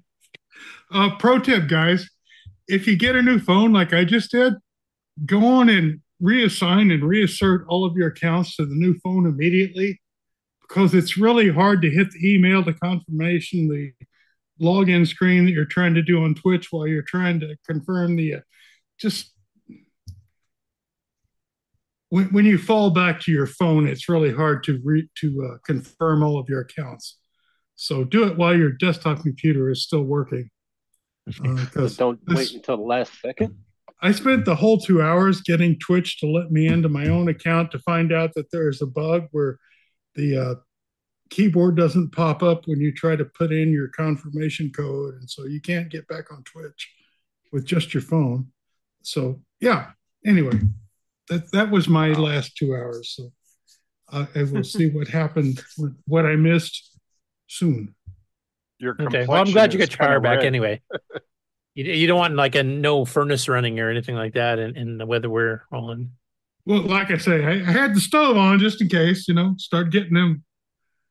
So you have a natural gas stove, or what kind of stove do you have? Yeah, I've got a stove. The clicker don't work, but if you got a lighter, which, keep one of those. Yeah, no, I have an electric for- stove, so it wouldn't help me any.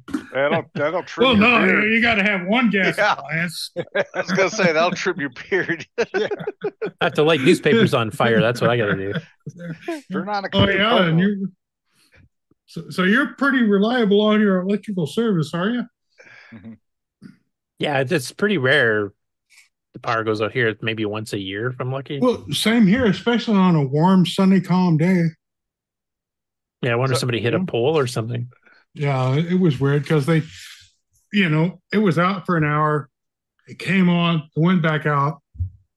Crew was dispatched. It came on, it went back out. I'm saying they put up a new transformer. The new transformer went kaboom. At least You you said, don't have, oh yeah, we need to get some more crews out here. at least you don't have the luck of having it your electric turned off when your PC says don't turn off your PC updating. Yeah. Oh yeah, new BIOS flash. Perfect. That's usually when my power does go out. Yeah. So By the way, Mark Siegel in the chat says, Ricky, when did you move to Texas, or in your case, back to Texas? Because apparently that's fairly common there. Born in Cincinnati. Grandparents' hometown was Savoy and Denton and Bell. So North Central Texas.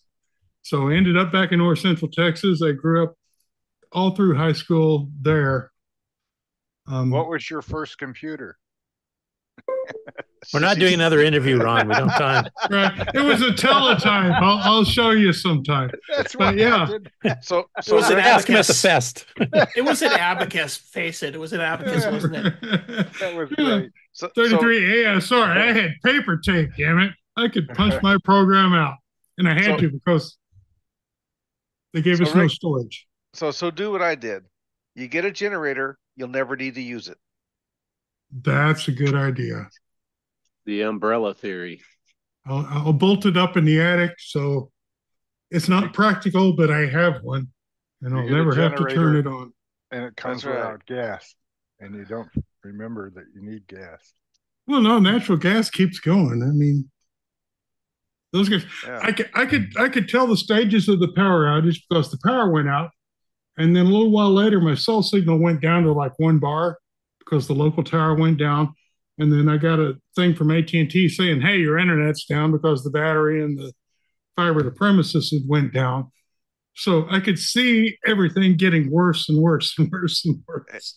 And you know how long the battery backup on the cell tower and the fiber are. Yeah, AT&T is about an hour. The cell tower is about a half hour.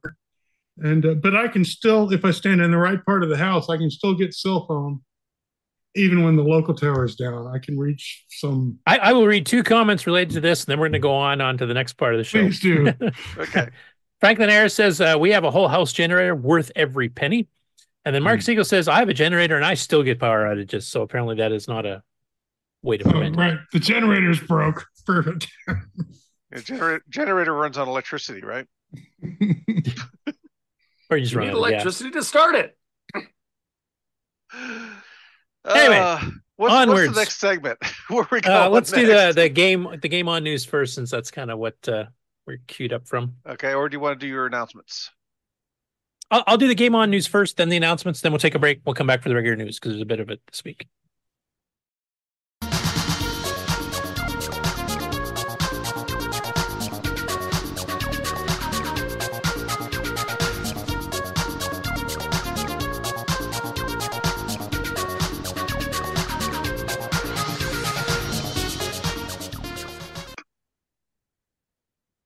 Okay. Once again, thanks to Nick Morendes for creating that little bumper. Hey. I'm just making sure you're still awake, Nick. Is that who we got to blame? Yeah. Okay, you guys seeing game number 124, Guadalcanal? Yes. Okay, cool. So the website, the Wargaming Scribe, who covers war games, obviously, for all platforms, decided to hit another CoCo one. Now, most of the time, he's not too impressed with the CoCo ones because they're really old and they're kind of not the most intelligent ones, etc. So usually he's been giving absolutely scathing reviews saying it's basically obsolete, you should never play it type thing. I think one exception is he did Across the Rubicon, and that actually, I think he rated 1 star. So this one here, he actually ended up playing it over the course of 2 episodes on his blog. And this one here, I mean, obviously it's still quite primitive. It's all text-based. And he does an extended map here, but he actually kind of liked this one. It kind of got a little bit disappointing to him near the end. But once again, he does his incredible deep dives into playing this. And I just don't have the time nor inclination of playing war simulator games to do this kind of a deep dive. So I'm really glad his site's here. And he's actually doing some other CoCo ones coming up soon too, which I'll discuss a little bit of help he'll need. But he goes through the entire campaign, and he kind of mentions by the end of the first one that, it's got some pretty impressive things in it, especially for a CoCo game. He was quite surprised. And then he went on to his second one. And this is where, it kind of got a little bit repetitive, et cetera. But I'll just kind of summary down to his actual final ratings on it. And he usually rates it by several different categories, so you can kind of tell what you're getting into if you want to try this out. So he gave it 2 stars out of 5, which, I mean, sounds pretty bad. But for most of the old 8-bit ones, that's actually fairly decent. That's probably above average. In fact, I think out of the 125 games he's done so far, this is in the top 30 with a 2 out of 5 score. So he's obviously much favors the more modern, full, detail ones. But he mentions here, like, presentation very poor. That's because it's in semi-graphics. Some future Arc Rail games, which is what this one's from, will eventually turn into P-mode artifacting. I don't know if you'll like those much better or not. We'll see. I don't think he's played those yet. The user interface clarity of rules and outcomes very poor. This is pretty standard for the really old stuff. But systems, he actually gave it a good rating, which was quite a surprise. He said the game shines in this category. I'm particularly impressed at the number of options that the game gives to the players, with most of them involving a sacrifice of some sort. And he goes into some details on that too. So he actually did quite like that part. Scenario design and balancing, he actually said was adequate, which is a pretty good rating for a CoCo-based war game for him. Did I make interesting decisions? Every turn until almost the end with almost every unit. So one thing he mentioned during the course of the 2-part review is that he would think he has things licked. He's just going to wipe out the enemy, and all of a sudden the enemy would do a surprise, kind of like sometimes happens in real life in war. And all of a sudden he was scrambling just to protect his troops and try to keep, things going type thing. So he was, as he kind of described it, on the edge of his seat almost, because he, within 5 turns, things could completely swing around. And both him and the opponents are waiting for resupplies to come back and a bunch of other things too. So he gave it a final rating of 2 stars, which he said he almost knew.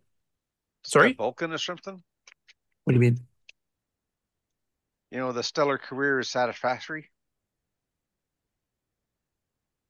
Oh, you mean like Spock? Yeah, well, like Picard, he had a satisfactory career. Yeah. Anyway, he thought it wasn't that bad. And his final statement here, Phil Keller is the author of and also the owner of Arc Roll Games, the guy who founded it, said, was certainly a better designer than a coder. And I think Phil did improve as he went because these first ones were written in base. And he said, I'm looking forward to his next games. And he goes, I'm lucky. He released no fewer than 6 historic war games in 1984. And this is from the beginning of 84. So he actually reached out to me directly and mentioned, and I don't know if anybody in the panel or anybody in the chat might be able to help him on this, but he's got a couple of these other 6 that he's coming up on that he either does not have a download for at all, or he does not have the manual. And he's hoping that maybe somebody out there listening or viewing might have these. So in specific, he needs the manual for the game called The Battle of Tunis. The actual disc image is on the archive already. I can't remember if I have it on my site yet. I didn't check before the show. The other one is called Legatus, Legatus. That one, he needs both the game and the manual. That one, obviously, I do not have on my website because I don't have the game either. So I don't know if anybody has it, it's hidden away in some of their old CoCo discs or has picked up a batch of CoCo stuff on eBay or something and might have this swimming around on a, quote unquote backup disc or something. Paging Brian Weasler. Unfortunately, Brian's on the road today. But yeah, Legatus is definitely one that he needs the game itself for, and then Battle of Tunis, he would like to have the manual. So if any of you can help, you can either reach out to me on the Discord to let me know and I can get direct contact with him, or you can leave a message on his actual website here, the Wargaming Scribe, which you can just search for that in Google. You'll find it right away. And he covers multi-platform and stuff. So if you're interested in war games in general, he's covered a ton of them. He's covered a fair number of CoCo ones now, a lot of Apple II, like the strategic simulations ones, Avalon Hill, etc. Some of the big names. Good stuff, though. He always does very detailed reviews. Sorry? Those are very good back in the day. There was the more in-depth ones on the Apple II or the strategic simulation ones. Yeah. Avalon Hill was kind of hit or miss. They sometimes did really good, sometimes, yeah. Next up after that, we have a few stories from Alan Huffman here, but this is one that is a bit more specific on the gaming side. So he's actually taking an old game for the VIC-20 he wrote, because he had a VIC-20 before he got his first CoCo 2. And basically the VIC had the redefinable character set. So he wrote a little bomb catching, kind of like a popcorn style thing. And he decided to try to get it to work on the CoCo 3 or CoCo 2 using P-Mode 4 graphics. And he's using the same 2 colors. Now the proportions of the screen's a little bit different because the VIC-20 has, what is it, a 22 character wide by... Yeah, I can't remember the exact res. 16 or something like that. I think it's taller than the CoCo, but narrower as far as characters, if I remember correctly. At any rate, he was quite surprised, and I'll just quote him here for the audio listeners. I'm a bit surprised the CoCo is almost as fast doing all the high-res graphics as the VIC was just poking a character into the text screen. So that'd be like running like the low-res character string graphics on the CoCo, but it actually kept up pretty good if you do even bite boundaries. So the VIC's on the left and the CoCo's on the right. He's not moving the player character to catch things, but basically it's not too far off speed-wise. So that was interesting. Next up, we have a couple from Jim Gary, who's in the chat. At least hopefully he's still in the chat. So the 2 that he did this week, one is called Eights, originally by Mike Costello in the August 1982 issue of Practical Computing magazine. The original article was not the full game. It sounds like it was more about the AI routines it sells for the computer player type thing for Crazy Eights is what this is a clone of. So Jim decided to make the code into a functional game by basically adding in the actual, the game part of it versus just the, how does the computer make decisions to do this kind of thing. And we've seen a few Crazy 8 games. I know Pierre Sarrazin has done one called Color 8, I think, which is basically a Crazy 8 style. And he's done both CoCo Disk Basic and OS9 versions of it for CoCo 1, 2, or 3. His is more graphical. This is more of a text style. And then the second one that Jim Gary converted this week was a game called Snertle, Snertle, which is an educational game that originally appeared in the May 1984 issue of Compute magazine. And Compute magazine was one of those magazines that did cross-platform for a variety of 8-bit machines back in the day. And you can see it's kind of an animated, math educational game here, but it has this little turtle that says "good" if you get the answer right. I do like the fact they actually drew the numbers with actual graphic characters as opposed to just the standard text font, so it actually looks pretty decent. So that's the two that Jim did this week. Next up, we have Xpertech, XPER. This is I can't remember if it's Brazilian or Spanish off the top of my head, but it's a foreign language site, and the guy's a tech by trade, but he's got a real CoCo 2 hooked up to an old amber screen monitor, and he plays CoCo games every once in a while, records. So in this particular case here, and I'll turn the volume down a bit because I think he has some background music and stuff to it. But he decides to, there's Time Patrol. He decides to play, in this case, Kron, which is, of course, one of the several CoCo clones of Tron, the arcade game. Which I think we've covered this one on the Game On Challenge before, haven't we, Ken? Yes. Okay. So if you haven't been part of the Game On Challenge, you can go back and try to catch up on some of these other games we've covered. Yeah, there's only 200.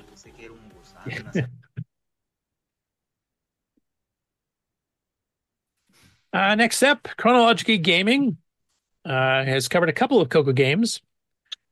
Speaking of war games, the first one is Avalon Hills VC. Now, this was a multi-platform game. It came out the Atari 8-bits, the Apple IIs, later on the C64. I think this one he might have got a bit out of sequence because currently he's doing September of 1982, and that is when it appeared on some of the other platforms. But I think the CoCo one didn't come out till closer to the end of the year, maybe even the beginning of 83. Because I've seen some ads that are more along the December line of things. And the copyright, I believe, actually on screen is 83. This version for the CoCo was actually written by Britt Monk. If you guys have played 3D Breakthrough, he did that. He's done some other games like the Gauntlet game, the little 4K arcade game. He did that one as well, which eventually got sold through Avalon Hill as well. It looks like Britt actually tried selling a few of his games on his own directly with these little hand-drawn advertisements from Color Computer News and stuff in 82. And then Avalon Hill took notice of several of them and then basically offered him a contract and started selling multiple games of his. One other thing about this particular one, VC, the very first version of it was for the tier setting model 1 and 3. And the gameplay presentation's a fair bit different on that due to the limitations of graphics versus text. But the tier setting model 1 and 3 version was also written by Britt Monk, so he actually programmed for both. So for those of you who haven't seen it, I'll just play a little tiny clip. CoCo. All of these, I was a bit here. Your units, or at least it shows the Apple here.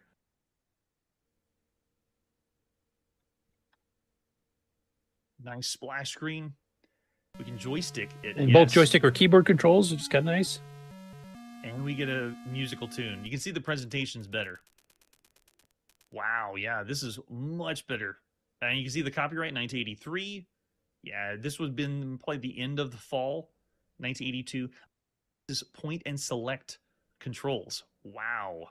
Now, this is one of the few versions at this time that actually had the joystick fully control where you're looking at different pieces on the board, selecting which one to, say, launch an attack from and where to launch to. Most of the other ones used either just the keyboard.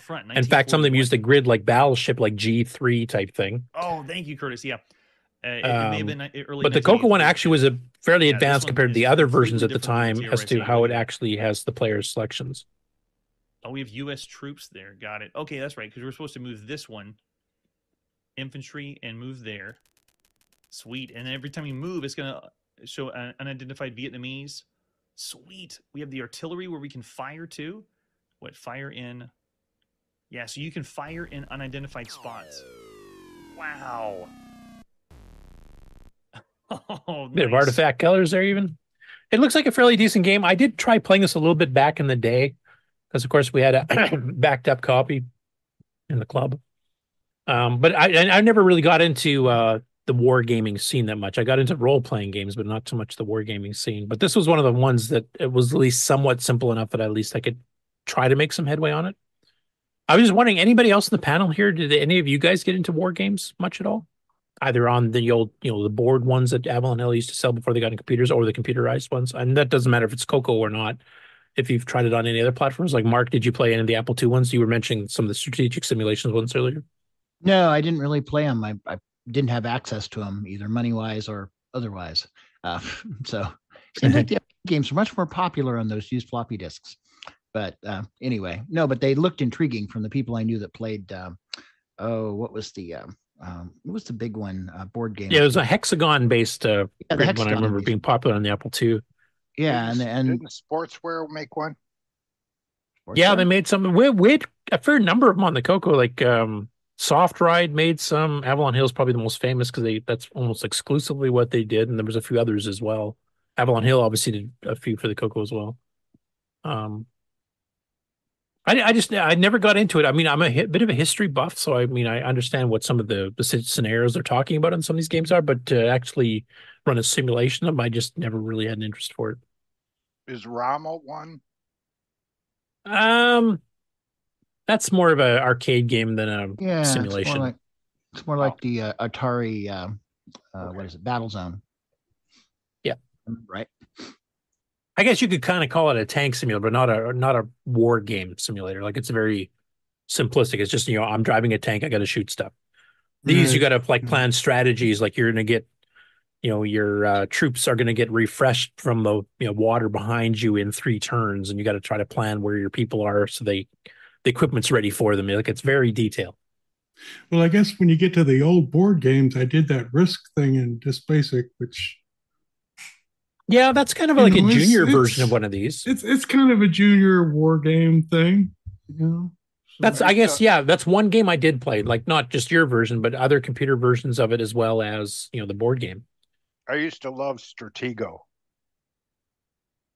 That was an interesting board game. Yeah, kind of a. I mean, I guess a really simple version would be like Battleship. But... Yeah, that was good. But these are so much more sophisticated than that because you got to keep track of weapons and arms and number of men, how trained they are, how experienced they are. Exactly. What kind of resources you're going to use trying to cross a river going through thick forest versus a road. Like there's just a ton of stuff. It's a full sim. It's like SimCity at war type thing. Is Shanghai considered a war game? No, that's just a tile game. Okay. And then the another episode this week, he covered one from CoCo Cassette, which is T&D. And this one is called Robot Bomber by Andrew Prekursky, who did a ton of these games for both Chromaset and T&D. He was very prolific during the 81 through 84 era. We're on the TRS-80 color computer. This is Robot Bomber. Robot Bomber only has a Robot Bomber. To start.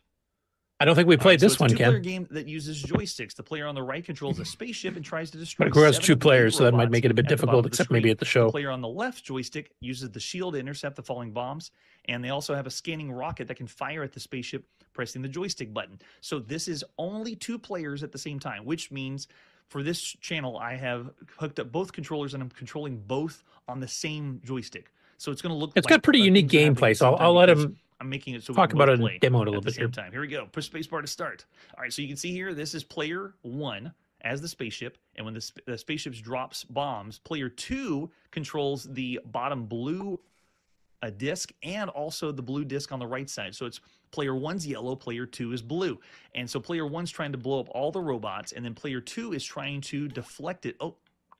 Make sure that they don't get bombs dropped on top of them, and hopefully you can take out the UFO. Like this. Oh, missed him. There we go. So if you do both, never mind. Yeah, they are hard to see. Sorry, was that Rick? I said if you do both, you're playing with yourself. It's definitely meant to be 2-player because it's a bit too much to keep track of. But I like the fact that you have different things to keep track of. It's not 2 players doing the same thing, just head to head. You got the one that's trying to protect with his little blue shield, and he's got that little blue thing going up the side of the screen that you click the button and it'll fire it off to try to hit the saucer. But the saucer's got full 8 directional movement and tries to shoot the robots, getting past the shield. So each player has different gameplay. So if you swap sides, you actually get a different gaming experience. which I thought was kind of unique. Most of the time you get a two-player head-to-head type stuff, it's usually like if you switch sides, it means nothing. It's just what side is my score showing up on, but it's the exact same gameplay. And this is actually quite different.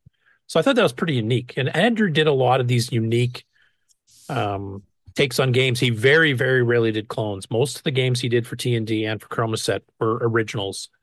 And some of them like so original that they've never been duplicated since.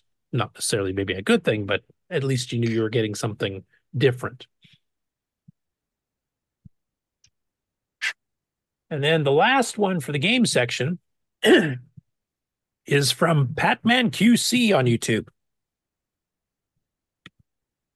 And he did a history of Rampage video. Now, this covers the history of Rampage in the arcades, including the sequels. And then he goes into some of the further sequels that were done on some of the more modern gaming systems like PlayStations, etc. And he goes through all the consoles and all the home computer versions of it, including the Tier City CoCo 3 one. And he thought the CoCo 3 one was pretty decent. It's actually ranked higher than a fair bit of the other ones, especially from the 8-bit side of things. Because, of course, there's been more modern ones on 16-bit and modern consoles, too.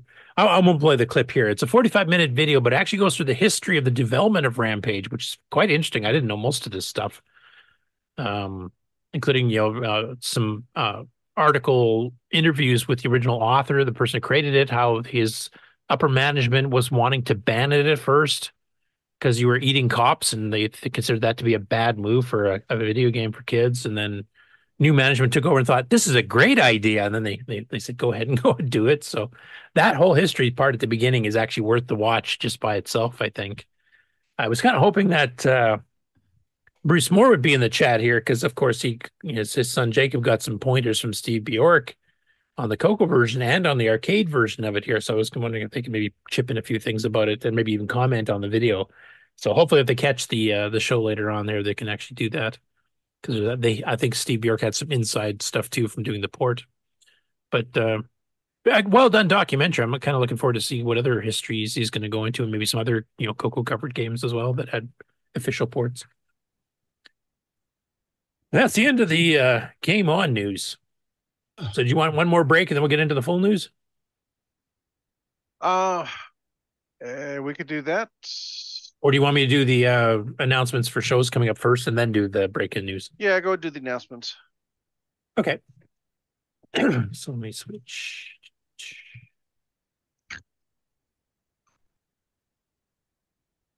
Okay, so first up, the next interview we have booked is on February the 3rd. Please note the date changed because it was originally going to be earlier. Glenn Dahlgren's coming back. It's the final book of his Chaos series, which you can see here, including the box set shown at the bottom. And he's doing book tours for this right now. So thank him for having the time to come on our show. But he's also dug out some old stuff from Sundog. So he's got some promotional materials and some other stuff that is very rarely seen, including some custom watches he had made for Sundog, which I've never seen, even after meeting Glenn multiple times at CoCo Fest and Rainbow Fest back in the day. So I'm curious to see some of the stuff he found here too. And of course, if you've been buying or reading the rest of his books here in the Chaos series, then obviously you'll be interested in the final chapter, which will close off the entire series. And then for upcoming shows, the first one here, which is coming up rapidly, it's about a month away now, is VCF Southern California, VCF SoCal, which you can actually hit their website at VCF SoCal, SoCal.com. This is February 17th to the 18th in Orange, California at the Hotel Fair Event Center. An update from last time is that Thomas Cherry Holmes will be a speaker at the show. And I think I have that. Yeah, right here. We're talking about Fujinet. And he's mentioned in our Discord, I mean, originally in the Atari, it's been adapted to the Apple II and others, but he's actually going to be mentioning and possibly showing off the current progress on the CoCo version of Fujinet. So if you're in the area of Orange in California and can make it down to the show, definitely swing by his booth to talk to him, but also attend his talk on Fujinet, which should include some CoCo demonstrations amongst other platforms as well. And he's been making a lot of progress. We'll be covering a bit of that in the news here too over the last month in particular. So well worth checking out. Next up after that is the Interim Computer Festival, March 23rd to 24th. the Pacific Northwest area, which is in Seattle at the Interest Space in Seattle, Washington. And this is the attempt to get this going back up and becoming a VCF, which kind of disappeared there over COVID. I know Mark Overholzer is planning to making it. I think Tim Linder was talking about it. I don't know if he's going to make it or not. Hopefully I think he did does. the last one. Hopefully he'll do this one too. And hopefully AJ can make it out as well. Mm-hmm. And they've been talking about the fact that they've got 5 exhibits, 2 demo speakers, and 2 volunteers. I haven't seen specifically anything of what the speakers are. Do you know, Mark? No, I hadn't seen an announcement yet, but I better go check my email. So yeah, it looks like they have stuff up. So cool. Okay. So we'll give you an update on that in the following weeks to come. Of course, the big one for us in the CoCo community is the 32nd annual Last Chicago CoCo Fest, which is being held at the Carol Stream Hotel or Holiday Inn and Suites at Carol Stream, Illinois, which is, of course, near Chicago, not too far from the O'Hare Airport. And I think there's 5 tables left. I was hoping Grant would still be on the call to give us an update on that. I did try to refresh the page earlier. It looks like it's the same 5 tables left here. Everything else is completely booked. Oh, he made an announcement. They have some tables in the hall. It's on our Discord. Yeah, 14 or something, I think he mentioned. Yeah. They're opening up in the hall. Yeah. Nice. So it's the 5 left in the room plus the overflow. Yep, the overflow. It's going to be a great show. I mean, we've now started teasing some of the stuff that Brian Weezer's bringing from the Bob Kilgus collection, including the deluxe color computer. So that'll be on display there as well. Some other stuff from Bob you guys don't know about yet. Plus, there's a ton of other stuff happening here too. So just it's if you're a CoCo person, this is the show to go to. If you're more in the gaming side of things, we have Boat Fest, the 3rd annual, on the 14th and 15th of June, 2024, or 14th to 16th, I should say, at the Social Event Space in Hurricane, West Virginia. This is a cross-platform gaming oriented, but it does have hardware and just general talking about computers and stuff and consoles, etc. Sometimes they even bring like pinball machines and all kinds of things. There's been some pretty exotic foods from other countries, from people that are coming from overseas to visit, which are quite interesting to try, as Ken and I know. But definitely, if you're into gaming, this is definitely one you would like to go to. There's a lot of cool stuff out of this. Unfortunately, there's a bit of a conflict of schedules here because that exact same weekend in the Dallas-Fort Worth area in Texas is VCF Southwest. And that is being held at the Davidson Gundy Alumni Center at the University of Texas in Dallas, June 14th to 16th, exact same time. I'm going to try to make it next year. I just could pull the finances together all the way down to Texas this year, but next year I'm going to try to make it. But there's been a couple of updates since we talked about this last time. 2 of them in specific. The first one is that they have these things called shows within the show, which are kind of like subgroups that are happening at the show. And one of them is actually a Tandy Assembly meetup, which is kind of similar to the one they did in California that Michael Furman reported for us recently. They got a few of those going on. So there's MD Con as well for Sony mini disc enthusiasts.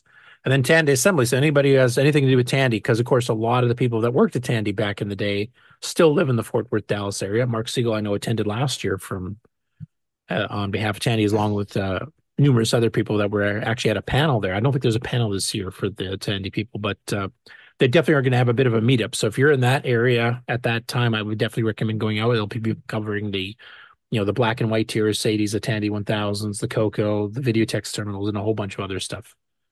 So that definitely would do it. Yeah. You only need to make it as far as my house, and I can bring you the rest of the way.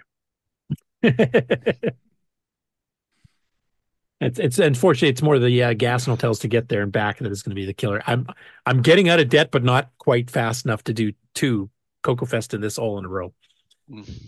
But next year I'm going to make it, pretty sure. And the other panel speaker that's been added to this is Jeff Wires of Chronologically Gaming. So he was actually at the one last year, and he was actually one of the people asking questions at the end of the panel discussion that had Taylor and Amy on it. So they actually briefly talked to each other, though I don't think they knew who each other were at the time. And now Jeff's doing his own seminar at the show. And I mentioned I can't make it this year. I'll make it next year. And he says, well, maybe I'll see if I can do another seminar next year. So then we can try to meet in person for the first time. since I've actually guested on his show once. We kind of met virtually once, but if you're in the history of video games and even the handheld electronic games and home consoles and home computers there, then definitely go check out his seminar as well. And then they've announced the official dates for Tandy Assembly 2024. That's going to be September 27th to the 29th at the Courtyard by Marriott Springfield in Springfield, Ohio, which I think is the same location it was last year. So they just announced this within the last week or so that they got the official dates, etc. Don't think they've got too much on schedules and stuff. Probably not yet. But if you're interested in doing that, of course, you can actually become a sponsor. You can actually, sign up to actually do a presentation, etc. And this, of course, covers all the Tandy machines. So this covers the Black and White TRS-80s, the Tandy 1000 series, CoCos, etc. Just like the Tandy Assembly meetup in Texas will be. So the official date, September 27th to 29th, 2024 in Springfield, Ohio. And that's all I've got for the upcoming shows. Okay, then let's go into a commercial. Hi, I'm John. And I'm Aaron of the CoCo Show. And you're watching or listening to the CoCo Nation, the live and interactive talk show featuring the Tandy Color Computer and its cousins. All hail the CoCo Nation.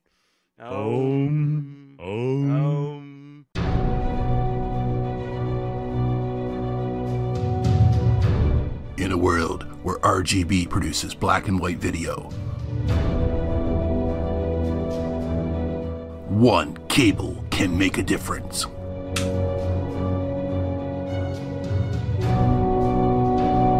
Switcheroo. CoCo3SCARtCable.com.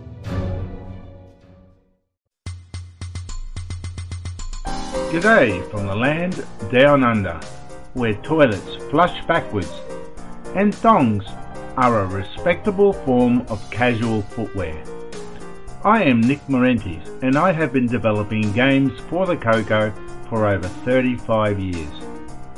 Welcome to the CoCo Nation, the interactive live video talk show for all enthusiasts of the CoCo family of computers.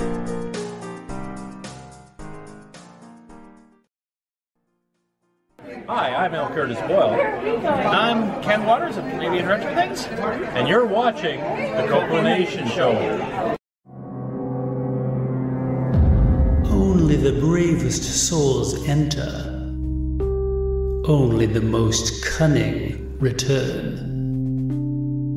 Defeat innumerable monsters to ransom the king's scepter, stolen by the evil wizard. Your sword, shield, and wits are your only allies. Pray you find a magical inn as your only respite in the forest of doom. For the Tandy Color Computer 1, 2, and 3. November 2017, if you dare.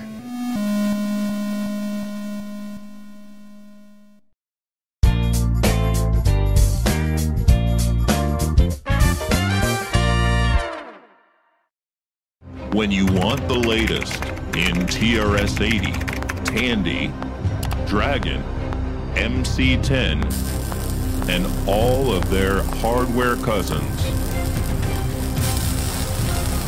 no matter what it takes, or where news breaks, from around the world to your nation. The CoCo Nation News with L. Curtis Boyle.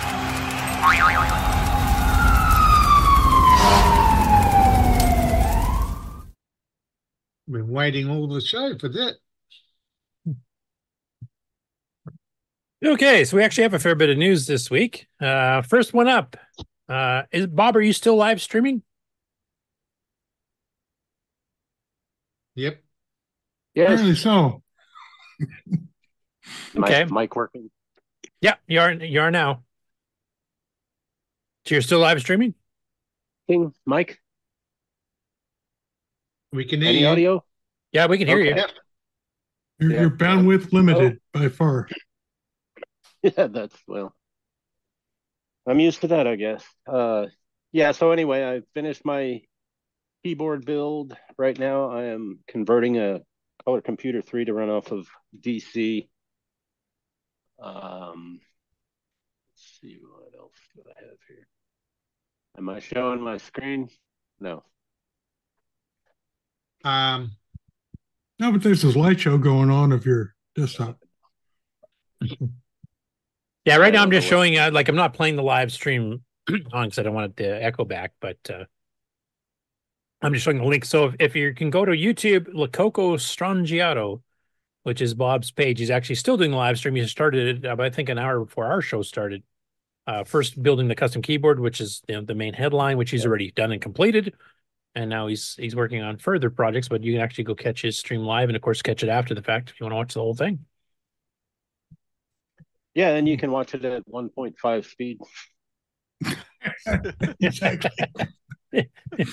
At one frame every second minute. Yeah. Probably watch it at 10x and get the same. Yeah, it'll look like normal then. This look like a time Actually, when we get near the end of the show, I'll get one more update from you when I finish the news. Already. Okay. Next up, micro hobbyist Frederick, who I thought was going to be here today too, has put up the third episode of his building his own custom 6309 computer board. And in this one, he's actually got his first lines of test code to make sure things are working. So it's about an 11.5-minute video. I'm obviously not going to play the whole thing here. I'll play a little bit of the intro just so you can kind of get a bit of it. And this is where he's kind of going for the more polished, tutorial style thing as opposed to just kind of the winging it and things go wrong. But it's an interesting project. I'm really interested to see how far this goes. Greetings, I'm Frederick, the micro hobbyist. In this third episode, I'm accelerating the pace by installing Flash, RAM, decode logic, and a few lines of code. Take out your breadboards, as it's time to unleash the 6309. Anyway, that kind of gives you a tease as to what this particular episode's on. And like I said, looking forward to it. I'm looking forward to the future episodes, I should say. I've already watched this one. But Frederick's, of course, been quite involved. He's been on our panel a fair bit the last while. He's fairly active in our Discord. He's acting on a lot of different retro tech shows on YouTube. He appears live in the background. Occasionally will answer some questions. He's usually working on projects like this while it's going on, kind of like Bob is doing on our show here today. But yeah, he's working on a 3 megahertz 6309 based machine. He's going to try to implement MMUs and stuff. We're going to try to port Nitrous 9 to it, et cetera, as well. So it should make for some interesting times. And he's already built boards based on the Z80 and the 6502 previously. So he's had some experience doing this before. So looking forward to it. Next up, CoCo Town had another one. And this is a bit of a side video here because he's been talking a lot about, video and optimizations and how to do nice tricks with the VDG and the SAM, et cetera. But this one here, he's actually, he mentions at the beginning about, actually, I'll just play the little intro. That'll kind of tell you what's going on. But it's not the normal thing. It's not concentrating on the CoCo. It's concentrating on MAME. Hello and welcome. In a previous video, I described my work trying to fix a bug in the TRS-80 color computer emulation in MAME. First, I want to thank everybody who took the time to share their comments. I read all the comments. And I was quite surprised how many people commented on this one remark that I made. So I figured, what the heck, while I'm at it, let's see if maybe I can tweak some of these values and try to get Dragonfire working a little bit better. An issue is that the builds take a long time. Just linking alone can easily take 20 or 30 minutes. 20 or 30 minutes. 20 or 30 minutes. 30 minutes. Yes, that did slow me down quite a bit. And many of you expressed outrage at the inhumane conditions I experienced. Today, we right a wrong. So basically, a lot of the people that comment on the video gave him some alternatives for, I think, Clang specifically. And the linking times go down mega drastically is about the only way I can describe it. So I'll let you find out exactly what proportion they went down by, but it's really up there. It saves a lot of time. There's no more 20 to 30 minutes doing linking anymore. But it kind of shows you, like, discovering what was going wrong and what to do to fix it. So if any of you are doing this kind of thing, you might want to watch this video if you're having the same issue. Next up, for those of you that missed the Steve Bjork memorial that we did, we ran his bouncing ball demo that he wrote for OS9. And Alan Huffman had never seen it before and didn't even remember it. I remembered being out back in 86. It was actually originally, I think, on the CoCo 1 and 2 OS9. I don't think it even needs a CoCo 3. And then Alan's, speculating, like, how did it work? Well, if it's a CoCo 1 and 2, which I'm pretty sure it is, all the screens are directly mapped, so you can basically do whatever you want. But for those of you that maybe missed the tribute, I'll just play a couple seconds of it so you can see what it is. And this will be included on EOU 1.1 or 1.0.1, getting released hopefully soon, if I can get off work long enough.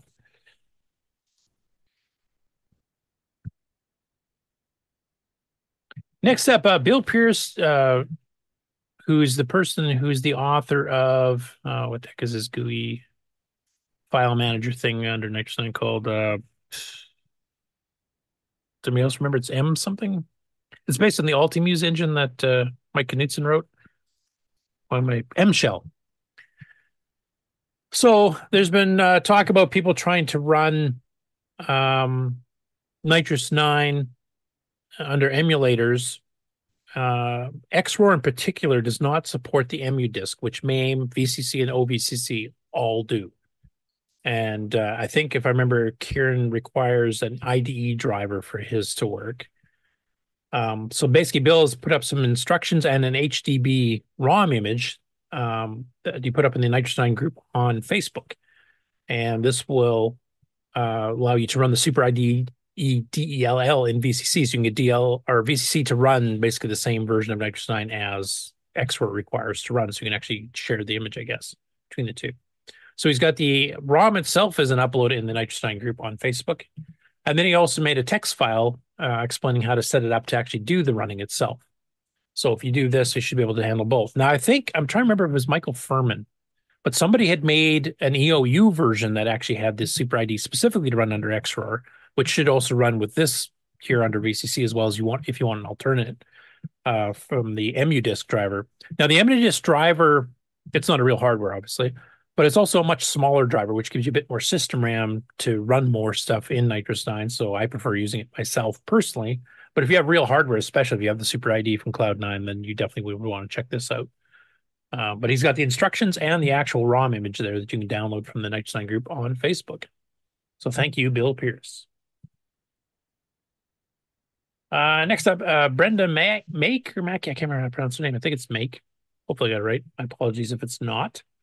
But she's been making some progress on what she's calling the CoCo 5 case. So this is basically, it's a 3D case that she's working on, which is kind of a modernized version of a CoCo 3 case. She's also planning on making it big enough to fit a modern full-size keyboard with a mere keypad, etc. Currently, the current design she has will not work with a CoCo 3 motherboard or the Athena board, like Bob's been working with by Pedro. But she has some details on it as well, some photos with proposed extended keyboards. So she has a big description here about the tolerances of making it kind of roughly fit. But you can see, I'll zoom up pictures here. You can see it's kind of got these back plates here. She's got the Tandy nameplate right on there to show you the scale. So it's a little bit wider than the standard CoCo 3. I think these can be used for CoCo Pies, etc. too. So this is one part though. Who's going to print it? I sure can. Ask her, I guess. That's a big part. I mean, yeah. Here's the specific measurements. That's cool. Full size, I assume, is it? Yeah, it's full size. So what's going to print it? Or bigger than full size, because if they can fit it in a keyboard like this with the actual mere keypad built in. Maybe, yeah. Probably it's cool. The size of an HX, isn't it? I guess you could get it printed at JLC or someplace. But yeah. Cool. Yeah, I don't know how expensive that kind. Like I remember John Strawn saying even just doing a CoCo 3 size case was going to be hugely expensive. Like it's a big jump when you do that size. It's a good idea, especially if someone makes a CoCo 3 or CoCo 4 rather motherboard or something or other. You can at least get a case Someone needs to make a 3-part case that, like, the 3 sections go together so a common printer can print it. But Yeah. I'm not the one to do it. That's hard. Yeah, because the printers that do this size are hugely expensive. Now, as you were mentioning, Rick, there's third parties that have these larger printers. You can go submit a design and get it printed, but I have no idea what the costs of those are. Right. Unless it's going to be injected molding. That would be nice. That would be expensive. That would be hugely expensive, even more so. Do you have a few grand to lend us for that there, Nick? Or a few grand ain't going to do it. That should be just like half your sales of Neutroid, right? Some tens of grands, please. Well, tens of grand, I think, if you have the printer. I'm just talking about getting a manufacturer that already has these printers. Well, to get the mold to make your 3D Oh, printer. for yeah. Injection molding would not be cheap. What does she say in the email, in the message there? It just says extended keyboard proposal. Yeah, but does she talk about how she's going to how to do it? Or can we get one from her? Oh, you mean in the main article? Let me check. Oh, yeah. So, is it just me? I'm looking at this on my end. Is it just me, or do I see rendering noise on these images? Oh, these are renders. These are not physically manufactured. Yeah. Okay. Okay.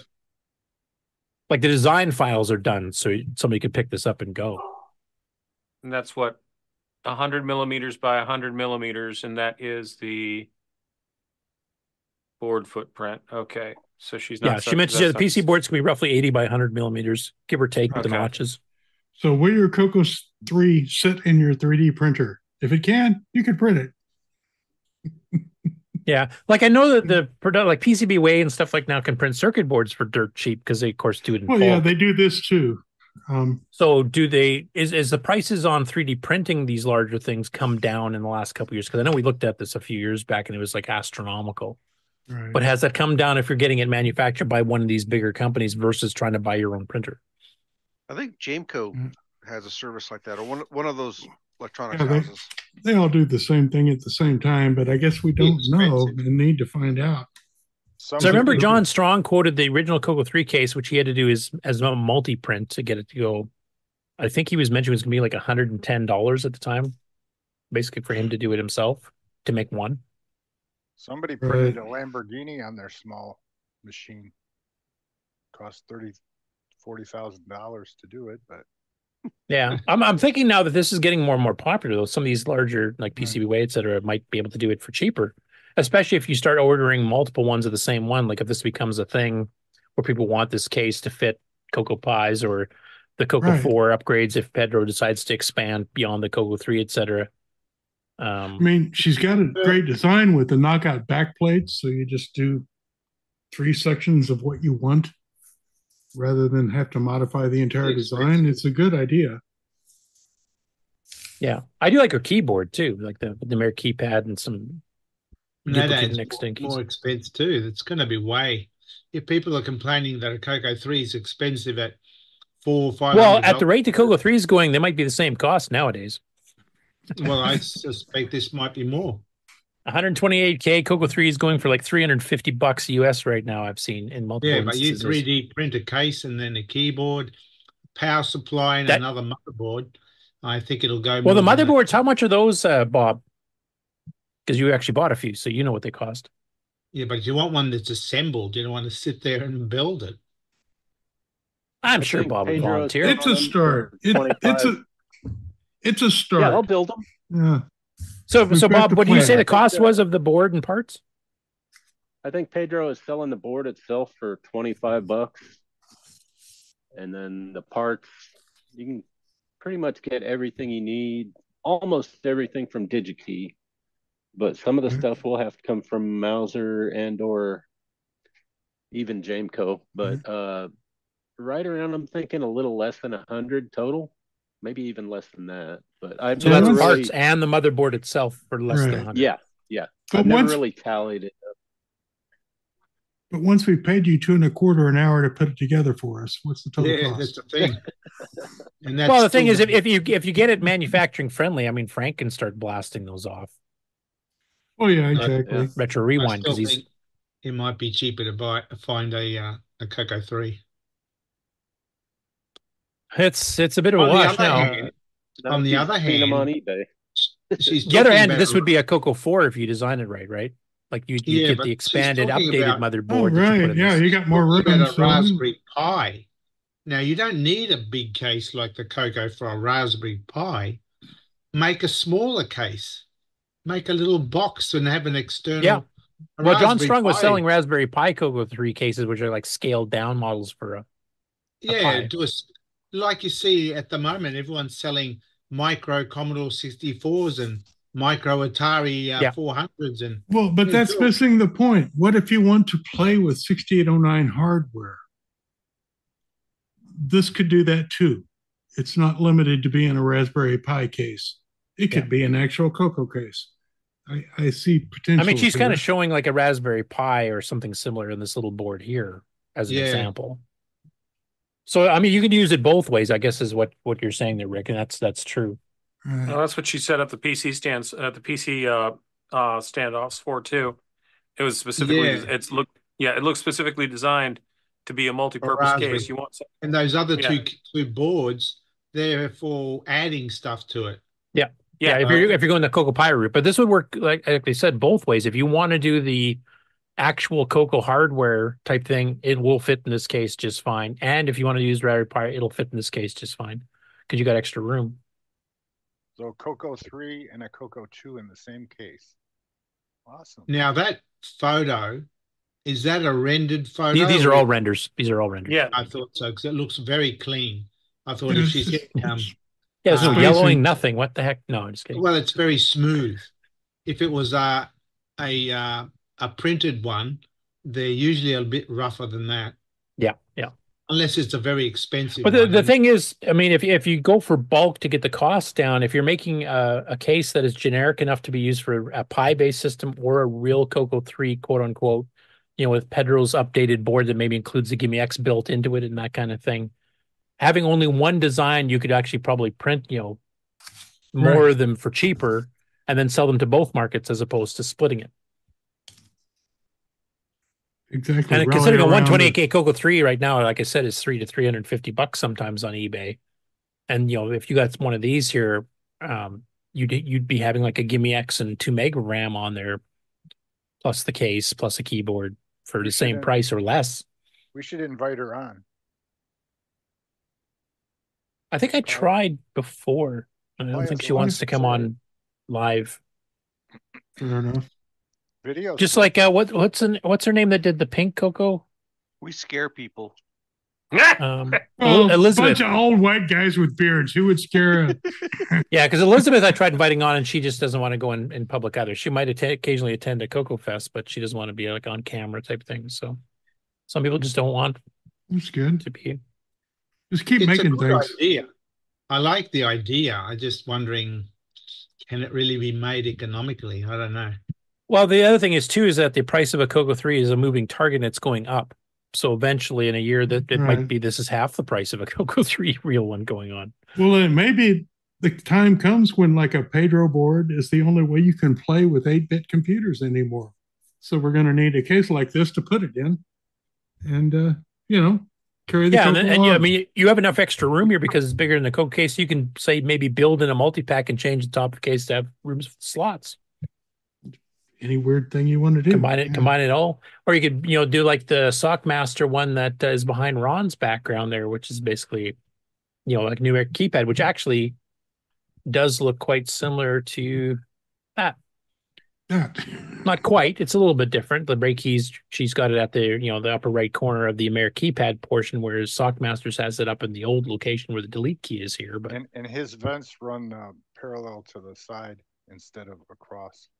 Yeah, and his was a mock-up too. Obviously, he didn't make one of those. Yeah, she's pulled hers tight without the cursor keys. They're built into the number pad, so it's not going to take as much space as Ron's mock-up, which is his arrow keys kind of in between the main keyboard and the American keyboard. Yeah, that's even more to stretch it out. Which okay. Well, you could have arrow keys in both places. Well, the Amstrad had a cassette recorder built right into the computer, and it was about 6.5 feet wide. It's like a TI-99 with all the extended stuff. I kind of drew up my own little concept here. If you look, I've got my. Oh, here, I'll stop sharing so you can desktop. share it. Just a second. Let's see if I can. I'm coming. So I was thinking of sort of along the lines of a Tandy 1000 style case. Yeah, box. Okay, we see a Right. fuzzy mess. Yeah, sorry, I can't fix that. I'm But hoping that because it's a basically, static image, it might box. catch up the bandwidth and actually sharpen it up. But Yeah, one would think. It's basically a 12.5-inch wide by, I think, 7 inches deep, just big enough for the motherboard with a little bit of slack on the sides. On the front panel, there's a power button and 2 joystick ports and a keyboard port. On the back, you've got your cassette, serial, video outputs, and reset button. Basically it. yeah, unfortunately, it's not clearing up the image, so it's kind of 1000. hard to tell what parts you're talking about there. But And then you've got to get a separate keyboard, yeah. Basically, I can kind of just a see the box keyboard's with- in the middle to the right, and you got a cable going up to the connector, it looks like. Yeah, it's an external Yeah. keyboard. Yep. Yeah, and quite a few people back in the 90s did that. They'd have the extension, like a 6-foot ribbon cable or something coming out for, or even longer, for the actual CoCo keyboard, or remember in the seeing case of the Bob Puppo XT interface, you can actually take an IBM PC keyboard. Indeed. Right. I think I remember Marty Goodman had one like that. Yes. I still have new Popo keyboards in the original factory packaging, in other words, a bag, that I could sell. Well, isn't Cloud9 still selling those too, or am I mistaken? I have no idea. You would need an original XT keyboard to use it. So Yeah, that's It's why not a I large like the market, TC9 used an you know? AT keyboard, which I much preferred because you had full control over the lights, like the num lock and the caps Right. lock. Whereas on XT keyboard, you toggle it. You have no idea what state it's in if the machine crashed. Even on a PC, you don't know what state it's in if the machine crashed. You have to power it off to get it back to a known state. You know what really bites about this is like, it seems that if you say you wanted to use a USB keyboard, it seems like the unit that would be processing the USB keyboard to talk to the CoCo motherboard would have more powerful of a microprocessor than the processor in the color computer. Yes. Oh yeah, Well, big it time. does, yeah. It's like my Whereas network card. these old adapters usually had like a 6502 681 or and the- something, or 6502, yeah. Yeah, the Pupo used a 6502 to do its processing, but it was a whole separate little world. It used up all of its CPU to do that. So, yeah. Hey, I'll take back over. Okay, hang on. I think in practical sense. Oh, anyway, okay, moving on. Cat. Hang on, I got to tape the cat back to the wall. Tape the cat to the wall, quick! Broke loose from Standing the up, duct and you tape. standing him up against the wall, are you? Firing squad. Just blue tack the cat. Velcro. It'll stick.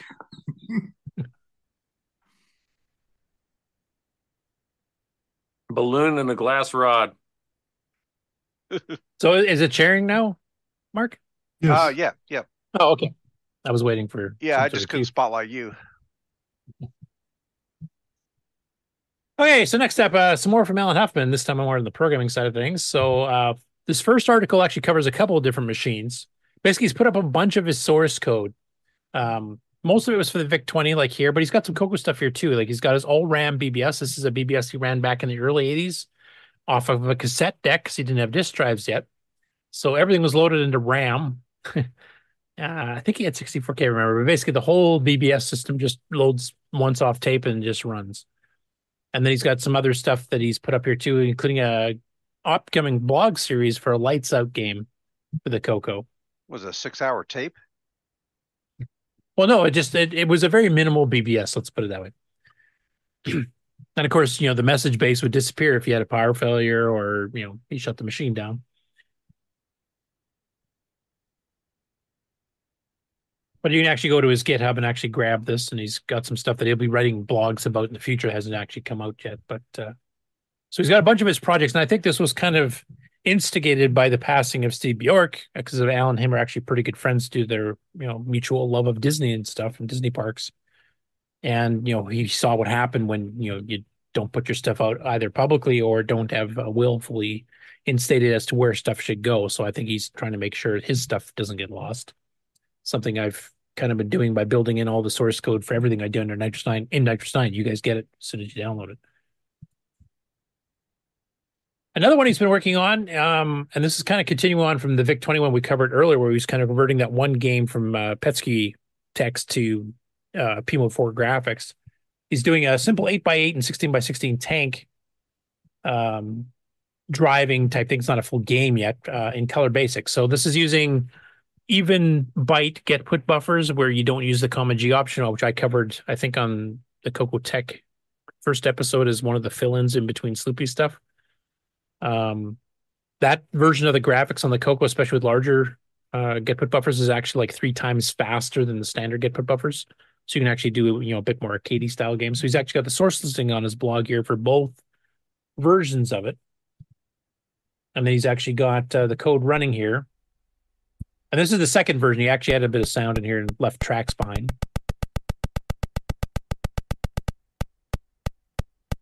So you kind of get the puttering motor when you stop.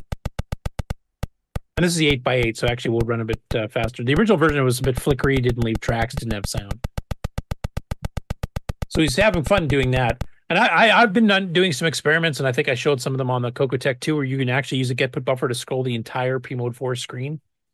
And it's actually not bad. It's almost as fast as like a poorly written assembly language program, which is kind of what Basics pcopy command is like. But you can actually do some pretty cool stuff on it. Next up, this is a quick little YouTube short video, and unfortunately on YouTube Shorts, I have no control over the volume. I can just mute it. I hate YouTube Shorts. I wish people would quit using them. They're also in this stupid vertical format I hate as well. Have I said bad enough stuff about YouTube today? So basically, this is his update on the CoCo port of FujiNet from Thomas Cherry Holmes, and this will be kind of the stuff he'll be demonstrating at VCF SoCal. And this one shows that the network subdevice is fully implemented and is currently debugging that portion of the code. Now, since it's a short and it's only, I think, a minute and a half, I'll just play the whole thing so people that have not been able to keep caught up with the FujiNet CoCo port will kind of know where it's standing at. And my apologies if this is too loud, but I have no control over it. Buddy, Tom Cherryham's here with the FujiNet project, and I have finished porting the network device over from the Atari to the CoCo. So right now the network device acts like the Atari in itself. So here's a little test program on this test disk here, and if we run it, it will pull file off the web server and display it. There we go. So there we go. That's being pulled off of HTTPS through the protocol adapter and all the way back through to the CoCo. So it's starting to breathe. More to come later. So, Mark, I think you'd mentioned that you didn't think or didn't know if Tom had done any updates recently this past week or so. That was the one he threw in as a YouTube short. Yeah, I saw it on, actually he posted it on our Discord, the CoCo Discord, and also I saw he put an announcement on the TRS-80 Color Computer Group too, so. Yeah. He must watch your show a little bit, because I noticed that if you take a look at the top of the screen here, it says buriedbu.com, which is like, is that Buried Bucks or what is that? Because that was a game we had on our challenge recently, so I don't know if that's related or if that's just fluke.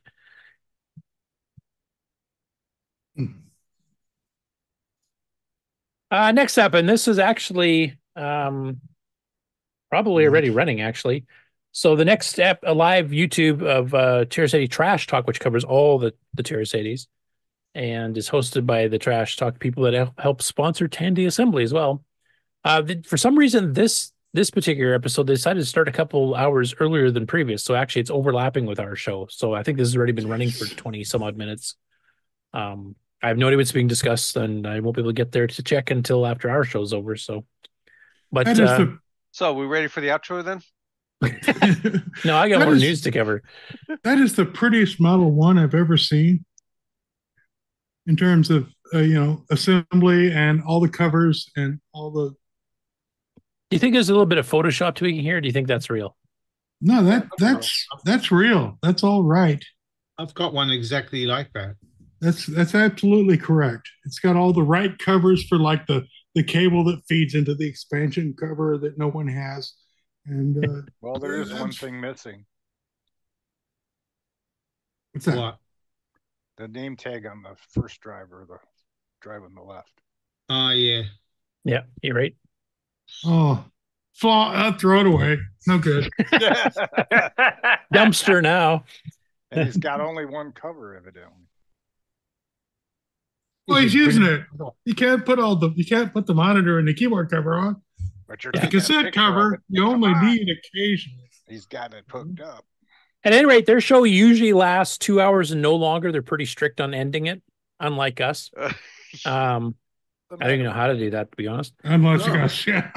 So it's already been running for almost half an hour. So depending on how long it takes me to get through the rest of the news here, you might be able to catch the tail end of it. But of course, you can replay it on YouTube afterwards too. And I have no idea what's being discussed. I'm assuming they'll be talking about Tandy Assembly and the Tandy Meetup, since both of those got announced fairly recently. The dates for the Tandy Assembly 2024, and then also details. I'm assuming on the meetup at VCF Southwest. While you have this here, has anybody made their Model 1 monitor work on a CoCo 2? I did. It's a TV. You can hook it up. It's a black and white easy. TV, yeah. Yeah. And it's essentially composite. Yeah. Yeah, should work in a CoCo 3, I'd imagine. Just plug it in, or does it have a weird refresh rate or something? No, it'll work on the CoCo 3. Yeah. Of course, CoCo 3 being a color computer, I wouldn't really want or black and white because I didn't like running on black and white back in the day. But it's as soon as I afforded a color TV, I was gone out of that mono stuff. Well, it's a black and white screen, so white being every color. So it is a color system. Well, actually, in Nick's case, since you guys didn't have artifact colors, it kind of looked like this anyway, right? Yeah. Yeah, kind of. Vertical stripes of black and white. Woohoo! What's that game that started on this machine? I can't remember it. Oh, lots of games. Oh, we don't know. It started with an N, right? Yeah. It was called my game. It's called Wasn't it from Neutered or Australia? something like that, isn't it? Yeah. Neutered. It was a game changer, that one. At any rate, you can definitely check out their show after we're done here if it's still going. It should be going for another hour and a half. I'm guessing. I don't think we'll take that long. Maybe. Next up, Tier City Retro Programming put up 2 videos this week. The first one is just going through CoCo Ultimate. He subtitled this "The Essence of Turn Taking," and this is basically how to control 2 different player characters with a single joystick while playing. So he's kind of going through some options that he decided to try. And your players can move and attack, etc. You got the little snake thing. I won't bother playing the actual video here. You can check it out, 17 minutes. Now, one interesting thing here that happened during this is he actually started posting some questions. I think some are directed at me because I've been kind of pressuring him. You should try to get to the CoCo 3 stuff, because he always is complaining like the graphics resolution and color set and the speed of the CoCo 2 is not what he has hoped it would be. And we've been giving him tips on using like even byte, get put buffers and stuff too to try to help him out. He doesn't like using the high speed poke on the CoCo 1 and 2, even under the emulator, because he's running XWAR. And Kieran, correct me if I'm wrong, but what he claims is that if you run the C-save command in XWAR at double speed, it actually screws up like it would do on a real CoCo when you try to read it back, and it won't read it back properly. So he's actually, bombed out a few of his programs and lost them because he couldn't reload them back in. Now, I don't know on a real CoCo, if you did another poke to extend the length of the header, the tape header, it actually does work. I've actually loaded stuff at double speed, even on a CoCo 1 and 2. But it would just be easier. But a lot of the complaints he has, like he has to take all of this program code to draw text on the screen. Well, on the CoCo 3, that's just H-print. It's nice and easy. He's also, he's running out of room on some of his games and stuff that he's been doing.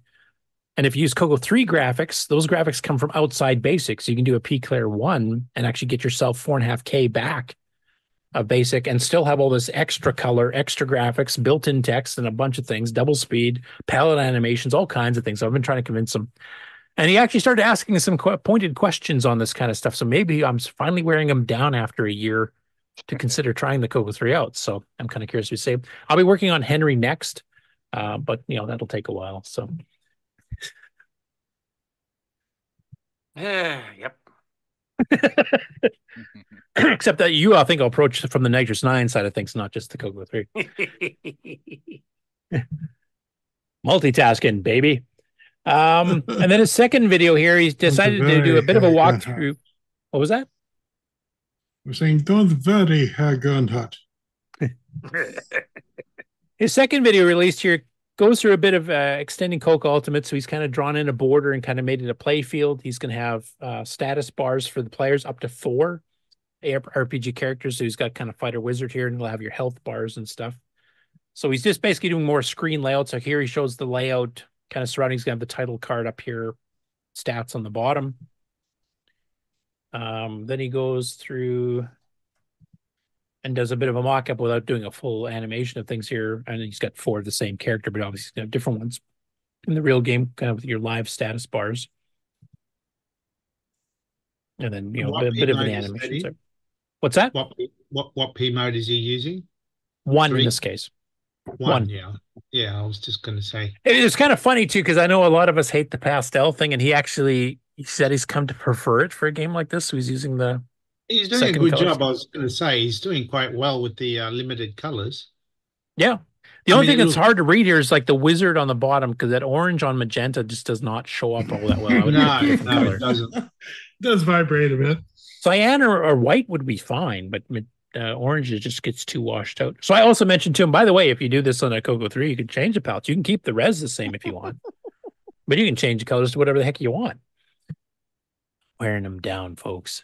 And then he went back to just kind of his Ghost Saga retrospective. So he's kind of going through some of the techniques he'd learned to do in that case, where he's using P-copy, that even though it has to draw these big boxes around the get put buffers when, you know, characters pass in front of trees or houses or something like that, it's still flicker free. It's a little bit slow because P-copy is not a well-written routine.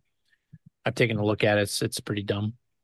But kind of goes through like what he accomplished in that game, what he'd like to do different on CoCo Ultimate stuff here, and he showed some of his separate screens he's got on that game, which is basically done too. So I look forward to his response, because the first video that I responded to with all of his questions about the CoCo 3, CoCo 3 speeds, graphics, etc., he posted early in the week, and I've been busy with work, so I didn't get a chance to answer until last night. So I'll be interested to see what his response is, and maybe I can convince him. Now, being P mode 1, now in P mode 1, you can you just select which, you can open up multiple P mode 1 screens, right? 4 of them, up to 4 if you do peak rate, yes. Yeah, so is there a way to do some sort of double buffering from basic? Well, he's kind of doing that. He's not doing it the way I tried to explain to him. I don't know if he fully understands how double buffering works. What he's doing is that he's pre-drawn the different screens. So he's got one where you're in front of a house. This is the graveyard scene. There's also a river bridge scene, I think. But he's basically drawing on one screen and P-copying it after it's done the drawing, so that you don't see the ripple effect of, you know, erasing the old graphic and then putting the new one on. So it actually runs fairly smooth. It's just a little bit slow because he's using P-copy. So it's literally copying the bottom half of the screen 1.5K every single time. You have to figure out. So you can see it's running a bit slow, but there's no flicker. Is to your house. Now, the get put buffers, of course, are blocking out the rectangle. But it restores the background as it goes, which is what he really wanted to do. That was the critical thing for him. And that part works. I mean, honestly, if the CoCo 1 and 2, if you copy your ROMs to RAM, I could probably give you an optimized stack blasted version of P-copy that would be much, much faster than this. And better yet, if you have a 609, I could kick it in native mode and use a TFM. And this would speed the thing up like 3 to 4 times what it's doing now. That's even before you get to the CoCo 3 and start adding like full double speed. Just wondering if he might need a little machine code subroutine to help him with the whatever is very slow. P-copy command. Yeah. Well, honestly, like if you have 64K, I could patch basic to fix that. Yeah, the P-copy though, it does an entire screen, doesn't it? No, you can do a page. And this is 2 pages, this mode. So he's only doing the bottom half. He's only doing the bottom half, which is 1.5K. Okay, that would help, yeah. Yeah. No, he did as much as he could given the circumstances that he's stuck with. But the P-copy is like a load A, store A routine, or is it a load D at least? But there's no stack blast or anything that's much faster. So is he do you know if he's drawing on one page and then he does all the rendering on the second page, right? Including a P-copy from a third page that actually has the background. And then he overlays the characters and stuff, and then P copies it to the main viewable page that has the Ghost Saga permanently up there. And if he added points and stuff, it'd be up there too. So he's doing a double P copy between frames, which is a bit So slow. if he draws up the next frame and then view that finished frame and sort of bounce back. Yeah, if he alternated frames. Alternate, that's it. Yeah. Like basically he's doing one P copy too many if you want to optimize it for speed. Yeah, you have to do the background P copy first, which he's doing like the gravestones in this particular scene we're looking at here. And then render the player and the arrow and anything else animated that's going on top of that, and then immediately display that screen would be faster. Now, I think the reason he did it, he was trying to save memory, and the Ghost Saga graveyard part is on the other page, the first page on the screen, and that doesn't change. So he's basically just copying stuff over top the bottom half and leaving the top part alone. So he's always displaying the same page, 0 and 1. I see. But 2, 3, 4 will have different bottom halves, and then you'll have the background by itself and then a background with everything merged on it. Then he P copies that. But yeah, if you wrote it in such a way, maybe duplicated the top part too, just to save the time there, you could literally, skip one entire P copy and basically change it from a 3K copy per frame to a 1.5. Well, he's doing good so far, but basic is slow. Yeah, it is. But I mean, the basic, like the get put with that G option removed, and you make sure it's an even byte boundary, which is complicated by the fact that basic scales everything depending what mode you're in. That screwed me up a few times. But once you get it going, it's pretty quick. You can do some pretty decent stuff. That's what Alan's experimenting with his tank game, actually. Next up, this is an interesting one. This is a Dutch site called Retro Mel's. And he's doing a almost half-hour video here on digitizing some color computer tapes. And he's going through recording them into Audacity, trying to clean them up if he's had problems, trying to adjust volume, inputs, etc. And he's inherited a bunch of tapes for the CoCo. There's a CoCo 1, as you can see in the picture here. Some of it was, standard pirated stuff, maybe some, text change to be for the native language. But other stuff was actually handmade by somebody who owned the system before him. And he's been archiving this stuff off. And this video here is about what he has to do to get the archiving to work, how to get some tapes to load, splicing tapes if he has to. He tried splicing the raw Audacity file because he had one, you could see in the Audacity graph that it kind of dive bombed the volume level. So there's one little chunk of tape that was missing. So he decided, maybe if I just cut that part out. Of course, that just causes an error because that data's lost, right? And now everything's shortened. It doesn't quite fit the block size. But if you want to see what he's been able to recover, he's got his own site as well that he's putting all this stuff on. And that's retromelsarchive.com/coco.html. Of course, you can get the show links from the Discord if you want to save yourself type them in from looking on the screen or from me reading them out loud. Also has information on getting exports that are running here too. But all of these here are downloadable from the files that he's gotten. And here's some of the files that are actually there and some screenshots from some of them. And he's got one, like somebody wrote a little mini spreadsheet program that you can run. There's an inventory program.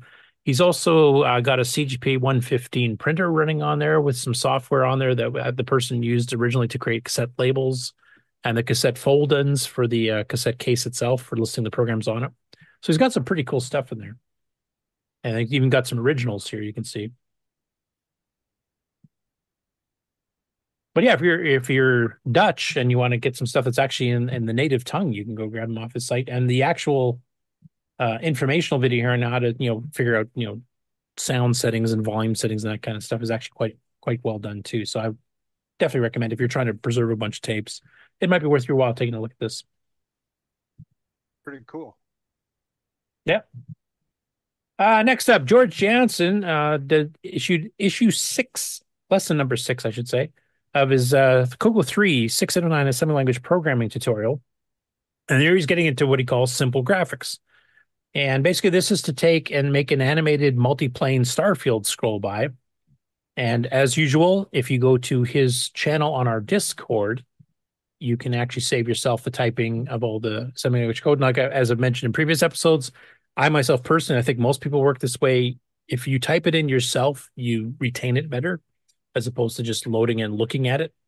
So if you're trying to actually literally learn assembly language from scratch type thing on the CoCo 3, type it in. Yeah, I would recommend it. You're going to make mistakes. You're going to crash the machine. Yeah, that's pretty standard. You're going to do that when you're programming assembly anyway, as I'm sure Henry and Nick can attest. Henrik. Don't have bugs. Yeah, but you do typing mistakes every once in a while. It's not a bug. You just go, oh, yeah, I missed the E there or the A. A little typos. Yeah, that's not a bug. Yeah. Right, but read it, write it, know it. So anyway, this is near the end of the video where he's gone through the code and how code works, etc. here. So I'll just play it. I don't know how well this will show up. The stars are just little single pixels scrolling by. So, Patrick, did you go to? Rick, did you go to? We're going to do next lesson when I get it done will be 128 stars. We'll take and modify this code here, add to it, and we'll do 128 stars and have some fun with that. So. I've got it already done. I did it a long time ago, so I'm going to show you right here exactly what it looks like. There you go, 128 stars, all different colors, moving at different speeds. Okay, so that's what it is. I'll hit my cue and end that. Anyway, it's a nice little demo. And of course, like I said, he goes through all the source code and how exactly it all works here. How the subroutines work, how the structures work, etc. And it's, as far as I know, still is the only CoCo 3 oriented assembly language tutorial series. Most of the other ones we've seen have all been CoCo 1 and 2. So if you need to learn about the gimme and how the timer interrupt works and FIRQ with sound routines, how the MMU works, the task register, the graphics modes, palettes, all that kind of stuff, this is pretty well the only game in town for a decent tutorial.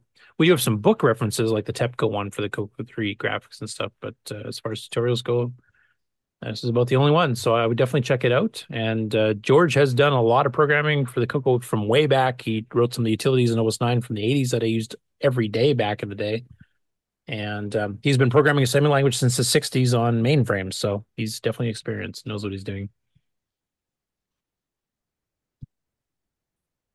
Next up, John Linfield did a couple of updates on his blog, and this is actually for the MC10 and the Alice, basically. So he's been blogging about some Unix-style assembler bin utils that he's been making available. And basically, this is going to be a way to replace the standard assembly tools that the MC10 has with a more modern style that actually has linking and stuff and libraries you can build in, so you have to reassemble an entire program from scratch every time. You can break it into pieces, and if some pieces don't change, it doesn't reassemble. It just makes the table, linking tables, etc. Kind of like RMA and OS 9 works, if you're familiar with that, or the C compiler in OS 9 works as well. So he did two basic posts here. The first one is just basically talking in general, and some sample programs for the MC10 using the 6803 microprocessor. It's not a 6809. And then he did a follow-up here a few days later. And this gets more into the linking details and explaining how that works. And creating the files, library files there for that kind of thing too. But there's more still coming, so this is going to be an ongoing series for a while. But if you're interested in doing MC10 machine language programming, this will actually help speed things up for you pretty drastically and make it easier and make it more modern development-wise as well. Next after that, in the MC10 group on Facebook, James Host posted a PDF that is an annotated disassembly of the entire microcolor basic ROM, which is an 8K ROM, which is mostly color basic on the CoCo, but with a few extended bits thrown in and a few unique things like saving and loading arrays off tape that the CoCo never had. So if you want a complete disassembly of how those routines work and even figure out where to make calls into it, if you want to call the ROMs to do certain things for you rather than writing your own assembly language code, you can do that as well. So you can grab that in the MC10 group on Facebook. And, oops, I put that in the wrong section in the news. Oh, well. Retro Crazy, which is not a channel on YouTube I'm previously aware of, did a video that's almost half an hour long doing a repair and restoration of his Dragon 32. And this is one that he's had in a collection of a bunch of retro computers he has. And he actually has had it for 5 years and never touched it, never opened the box. And now he finally got to it. So he did some changes on the power supply and stuff. I'm not positive it needed all these changes, like replacing caps, etc. But it got up and running, and then he demonstrated a couple games like Chucky Egg, which is a fairly common one to try on. He really liked the keyboard. He figured the computer's a lot lighter than he expected, considering the size, and there's a lot of empty space there, which is actually kind of nice for doing, you know, add-on boards and stuff that fit within the case. I won't play that all here, but definitely it's a pretty cool video to check out.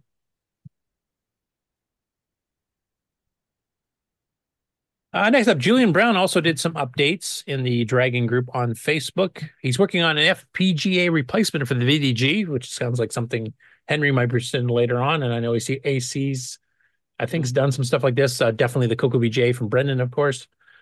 So he's done a couple progress reports for it on here.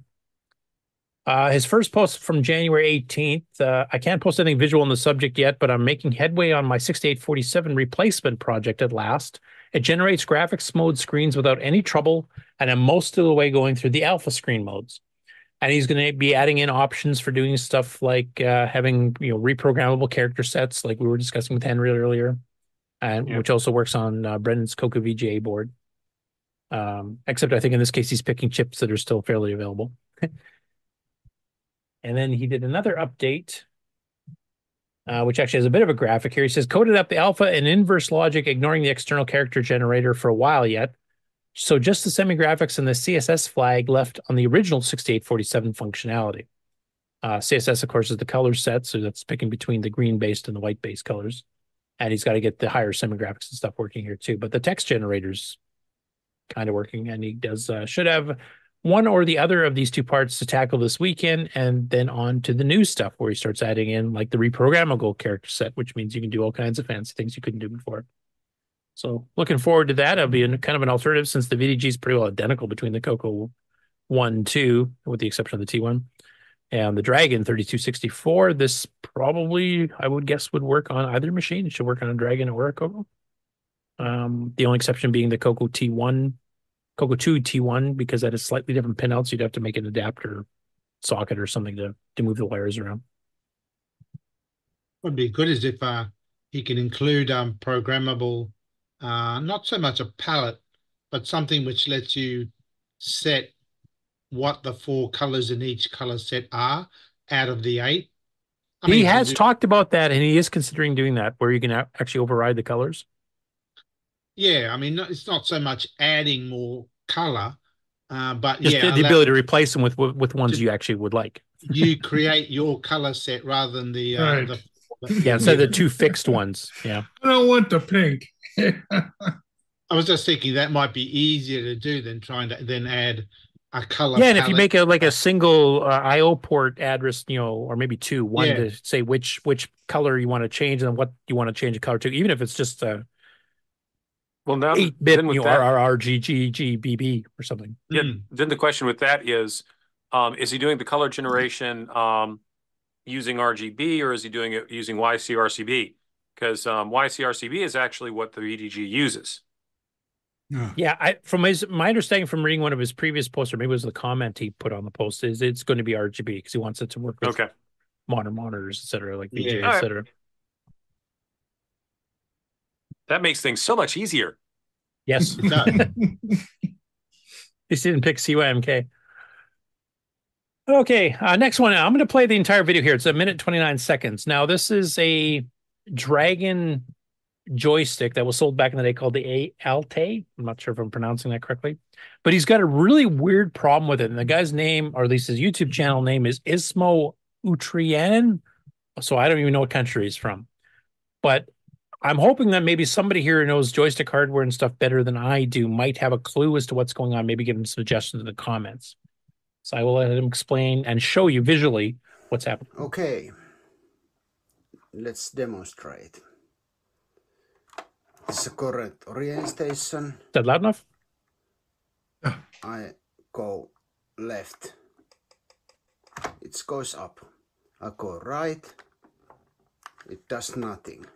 Okay. I go up. It goes left. I go down. It goes right. So okay. Now it's this way. But now if I try to go up, it goes down. And if I try to go, now it works to up. The first question would be: It's did it ever work correctly? So it's all there. It's just It's Well, messed up. If I Because the first thing that comes to mind is the plug wired correctly. now, Yeah, that's what I'm thinking. Yeah, Right. I mean, Yeah, this that's was a commercial stick, so maybe somebody who had it before him might have tried to, fix something and wired it wrong. Is that what you're kind of Swapped figuring? a couple of wires. Commercial Yeah, the wires. stick on what computer? Now, It's on are Dragon. CoCo are CoCo are the CoCo and the Dragon exactly the same in their joystick port? Yes. Yes. Okay, all Should right. be. So Yeah. it's just got something just got miswired somewhere. What if he has Yeah. two of these? So Well, Mark, I mean, someone may have inverted this on purpose because that is a thing. There are games where Made you it can for a flight. change X, Y, and Well, if you think about it, you got an airplane stick, if you push it forward, goes down. You pull it Yes, back, it yes. goes Now up. that I stop and think about it, now that you mentioned that, because that would also make sense why the fire buttons would be down at the bottom, because your left hand would be handling that while your right hand's handling the pitch and roll. Yeah. Yeah, for a flight sim or something. Yeah, that makes sense. Or if he's just playing a space Yeah, game and wants it to feel like, and he's a pilot and wants it to feel right. exactly. Is there a switch he doesn't realize underneath? Oh, to change it all around, or did someone just do this? Yeah. Well, yeah, it would seem a bit silly to sell a joystick for one purpose, have a Well, switch. was it sold that way, or did someone just want? Well, we'll have to ask our We'll have to dig hardware inside. guru. We got to know. So, Brian knows. He has them. Yeah. So in the chat, Mark Siegel says the pots are backwards, or a pot is Right. backwards.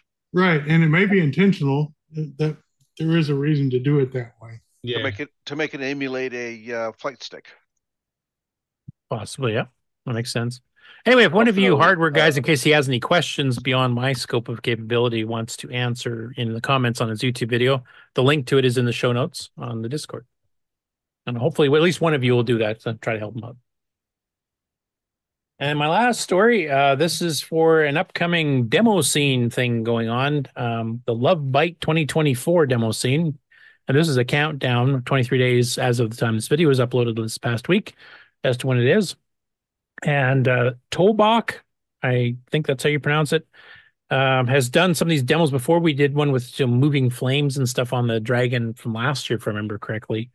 And so he's done a little animation here using all the different yellows, oranges, and reds. This includes the color set 1 text mode, which has a darker red, and an alternate orange that's a little bit different. So this, you get the widest spectrum of color you can get in a single part of the RGB spectrum is in the red yellow area. 8-bit flame.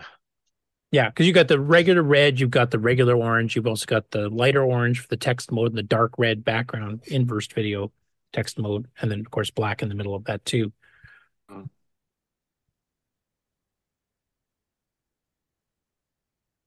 That's basically just a little countdown timer. The actual demos themselves are a lot more impressive. In fact, last time I think he actually had audio coming from a cassette while he was doing the demo, kind of timed it.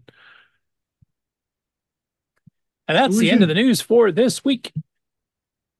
Thank goodness.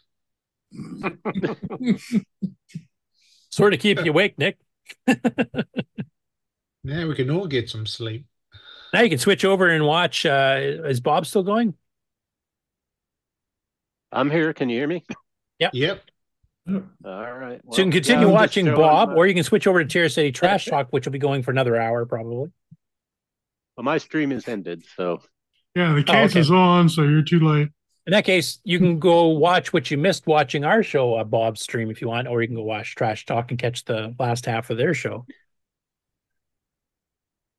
I want to give me some time so I can put in chapter markers. There you go. Save y'all. He talks CoCo, doesn't he? He's gimme this and gimme that. All right. So I think probably before we leave, Marco, did you have any announcements? Other than I haven't got any responses yet from anybody on doing the virtual thing this next weekend.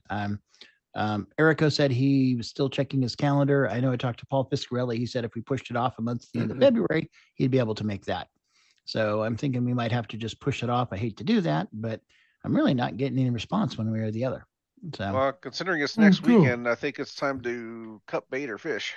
Yeah, Sounds give good. it a month and yeah. Yep. We'll So I'm gonna keep rally promoting around. it, but keep it another month out. So anyway. Okay, so next weekend will be our normal show at our normal time.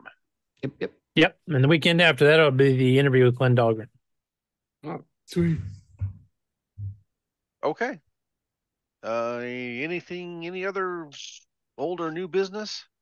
Yes, if you have a smart thermostat, remember to replace the battery in it, or when the power comes back on, it won't turn your heat back on. You don't have to go do it all yourself. So ain't technology pro tip. grand. This winter tip right from Rick Euland. My dumb How long you got thermostat has no problem kicking back on as soon as the power is back on. Yeah, so yeah. I think we're going you backwards, man. old-fashioned fools. I'll be in Ohio Take next your electric stove when the power goes out. I just need 2 wires and a mercury tube. Yeah. I'm just going to go get some logs out of the backyard here and I'll be fine. Oh, you'll be good. All right, Ron, wave high as you pass overhead. I will. And we'll see you all next week. All right, so let's outro. Bye. Hey, we got an outro. Here we go. Oh. This concludes another episode of The CoCo Nation, the world's leading live interactive talk show featuring the Technicolor computer.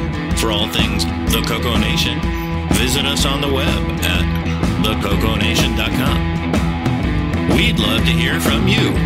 Send feedback, suggestions, even segments via email to show@thecoconation.com. The CoCo Nation Show would not exist without the community and its cast and crew.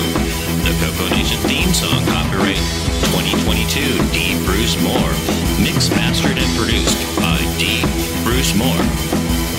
The CoCo Nation is over. Join us on the CoCo Discord server. CoCo forever.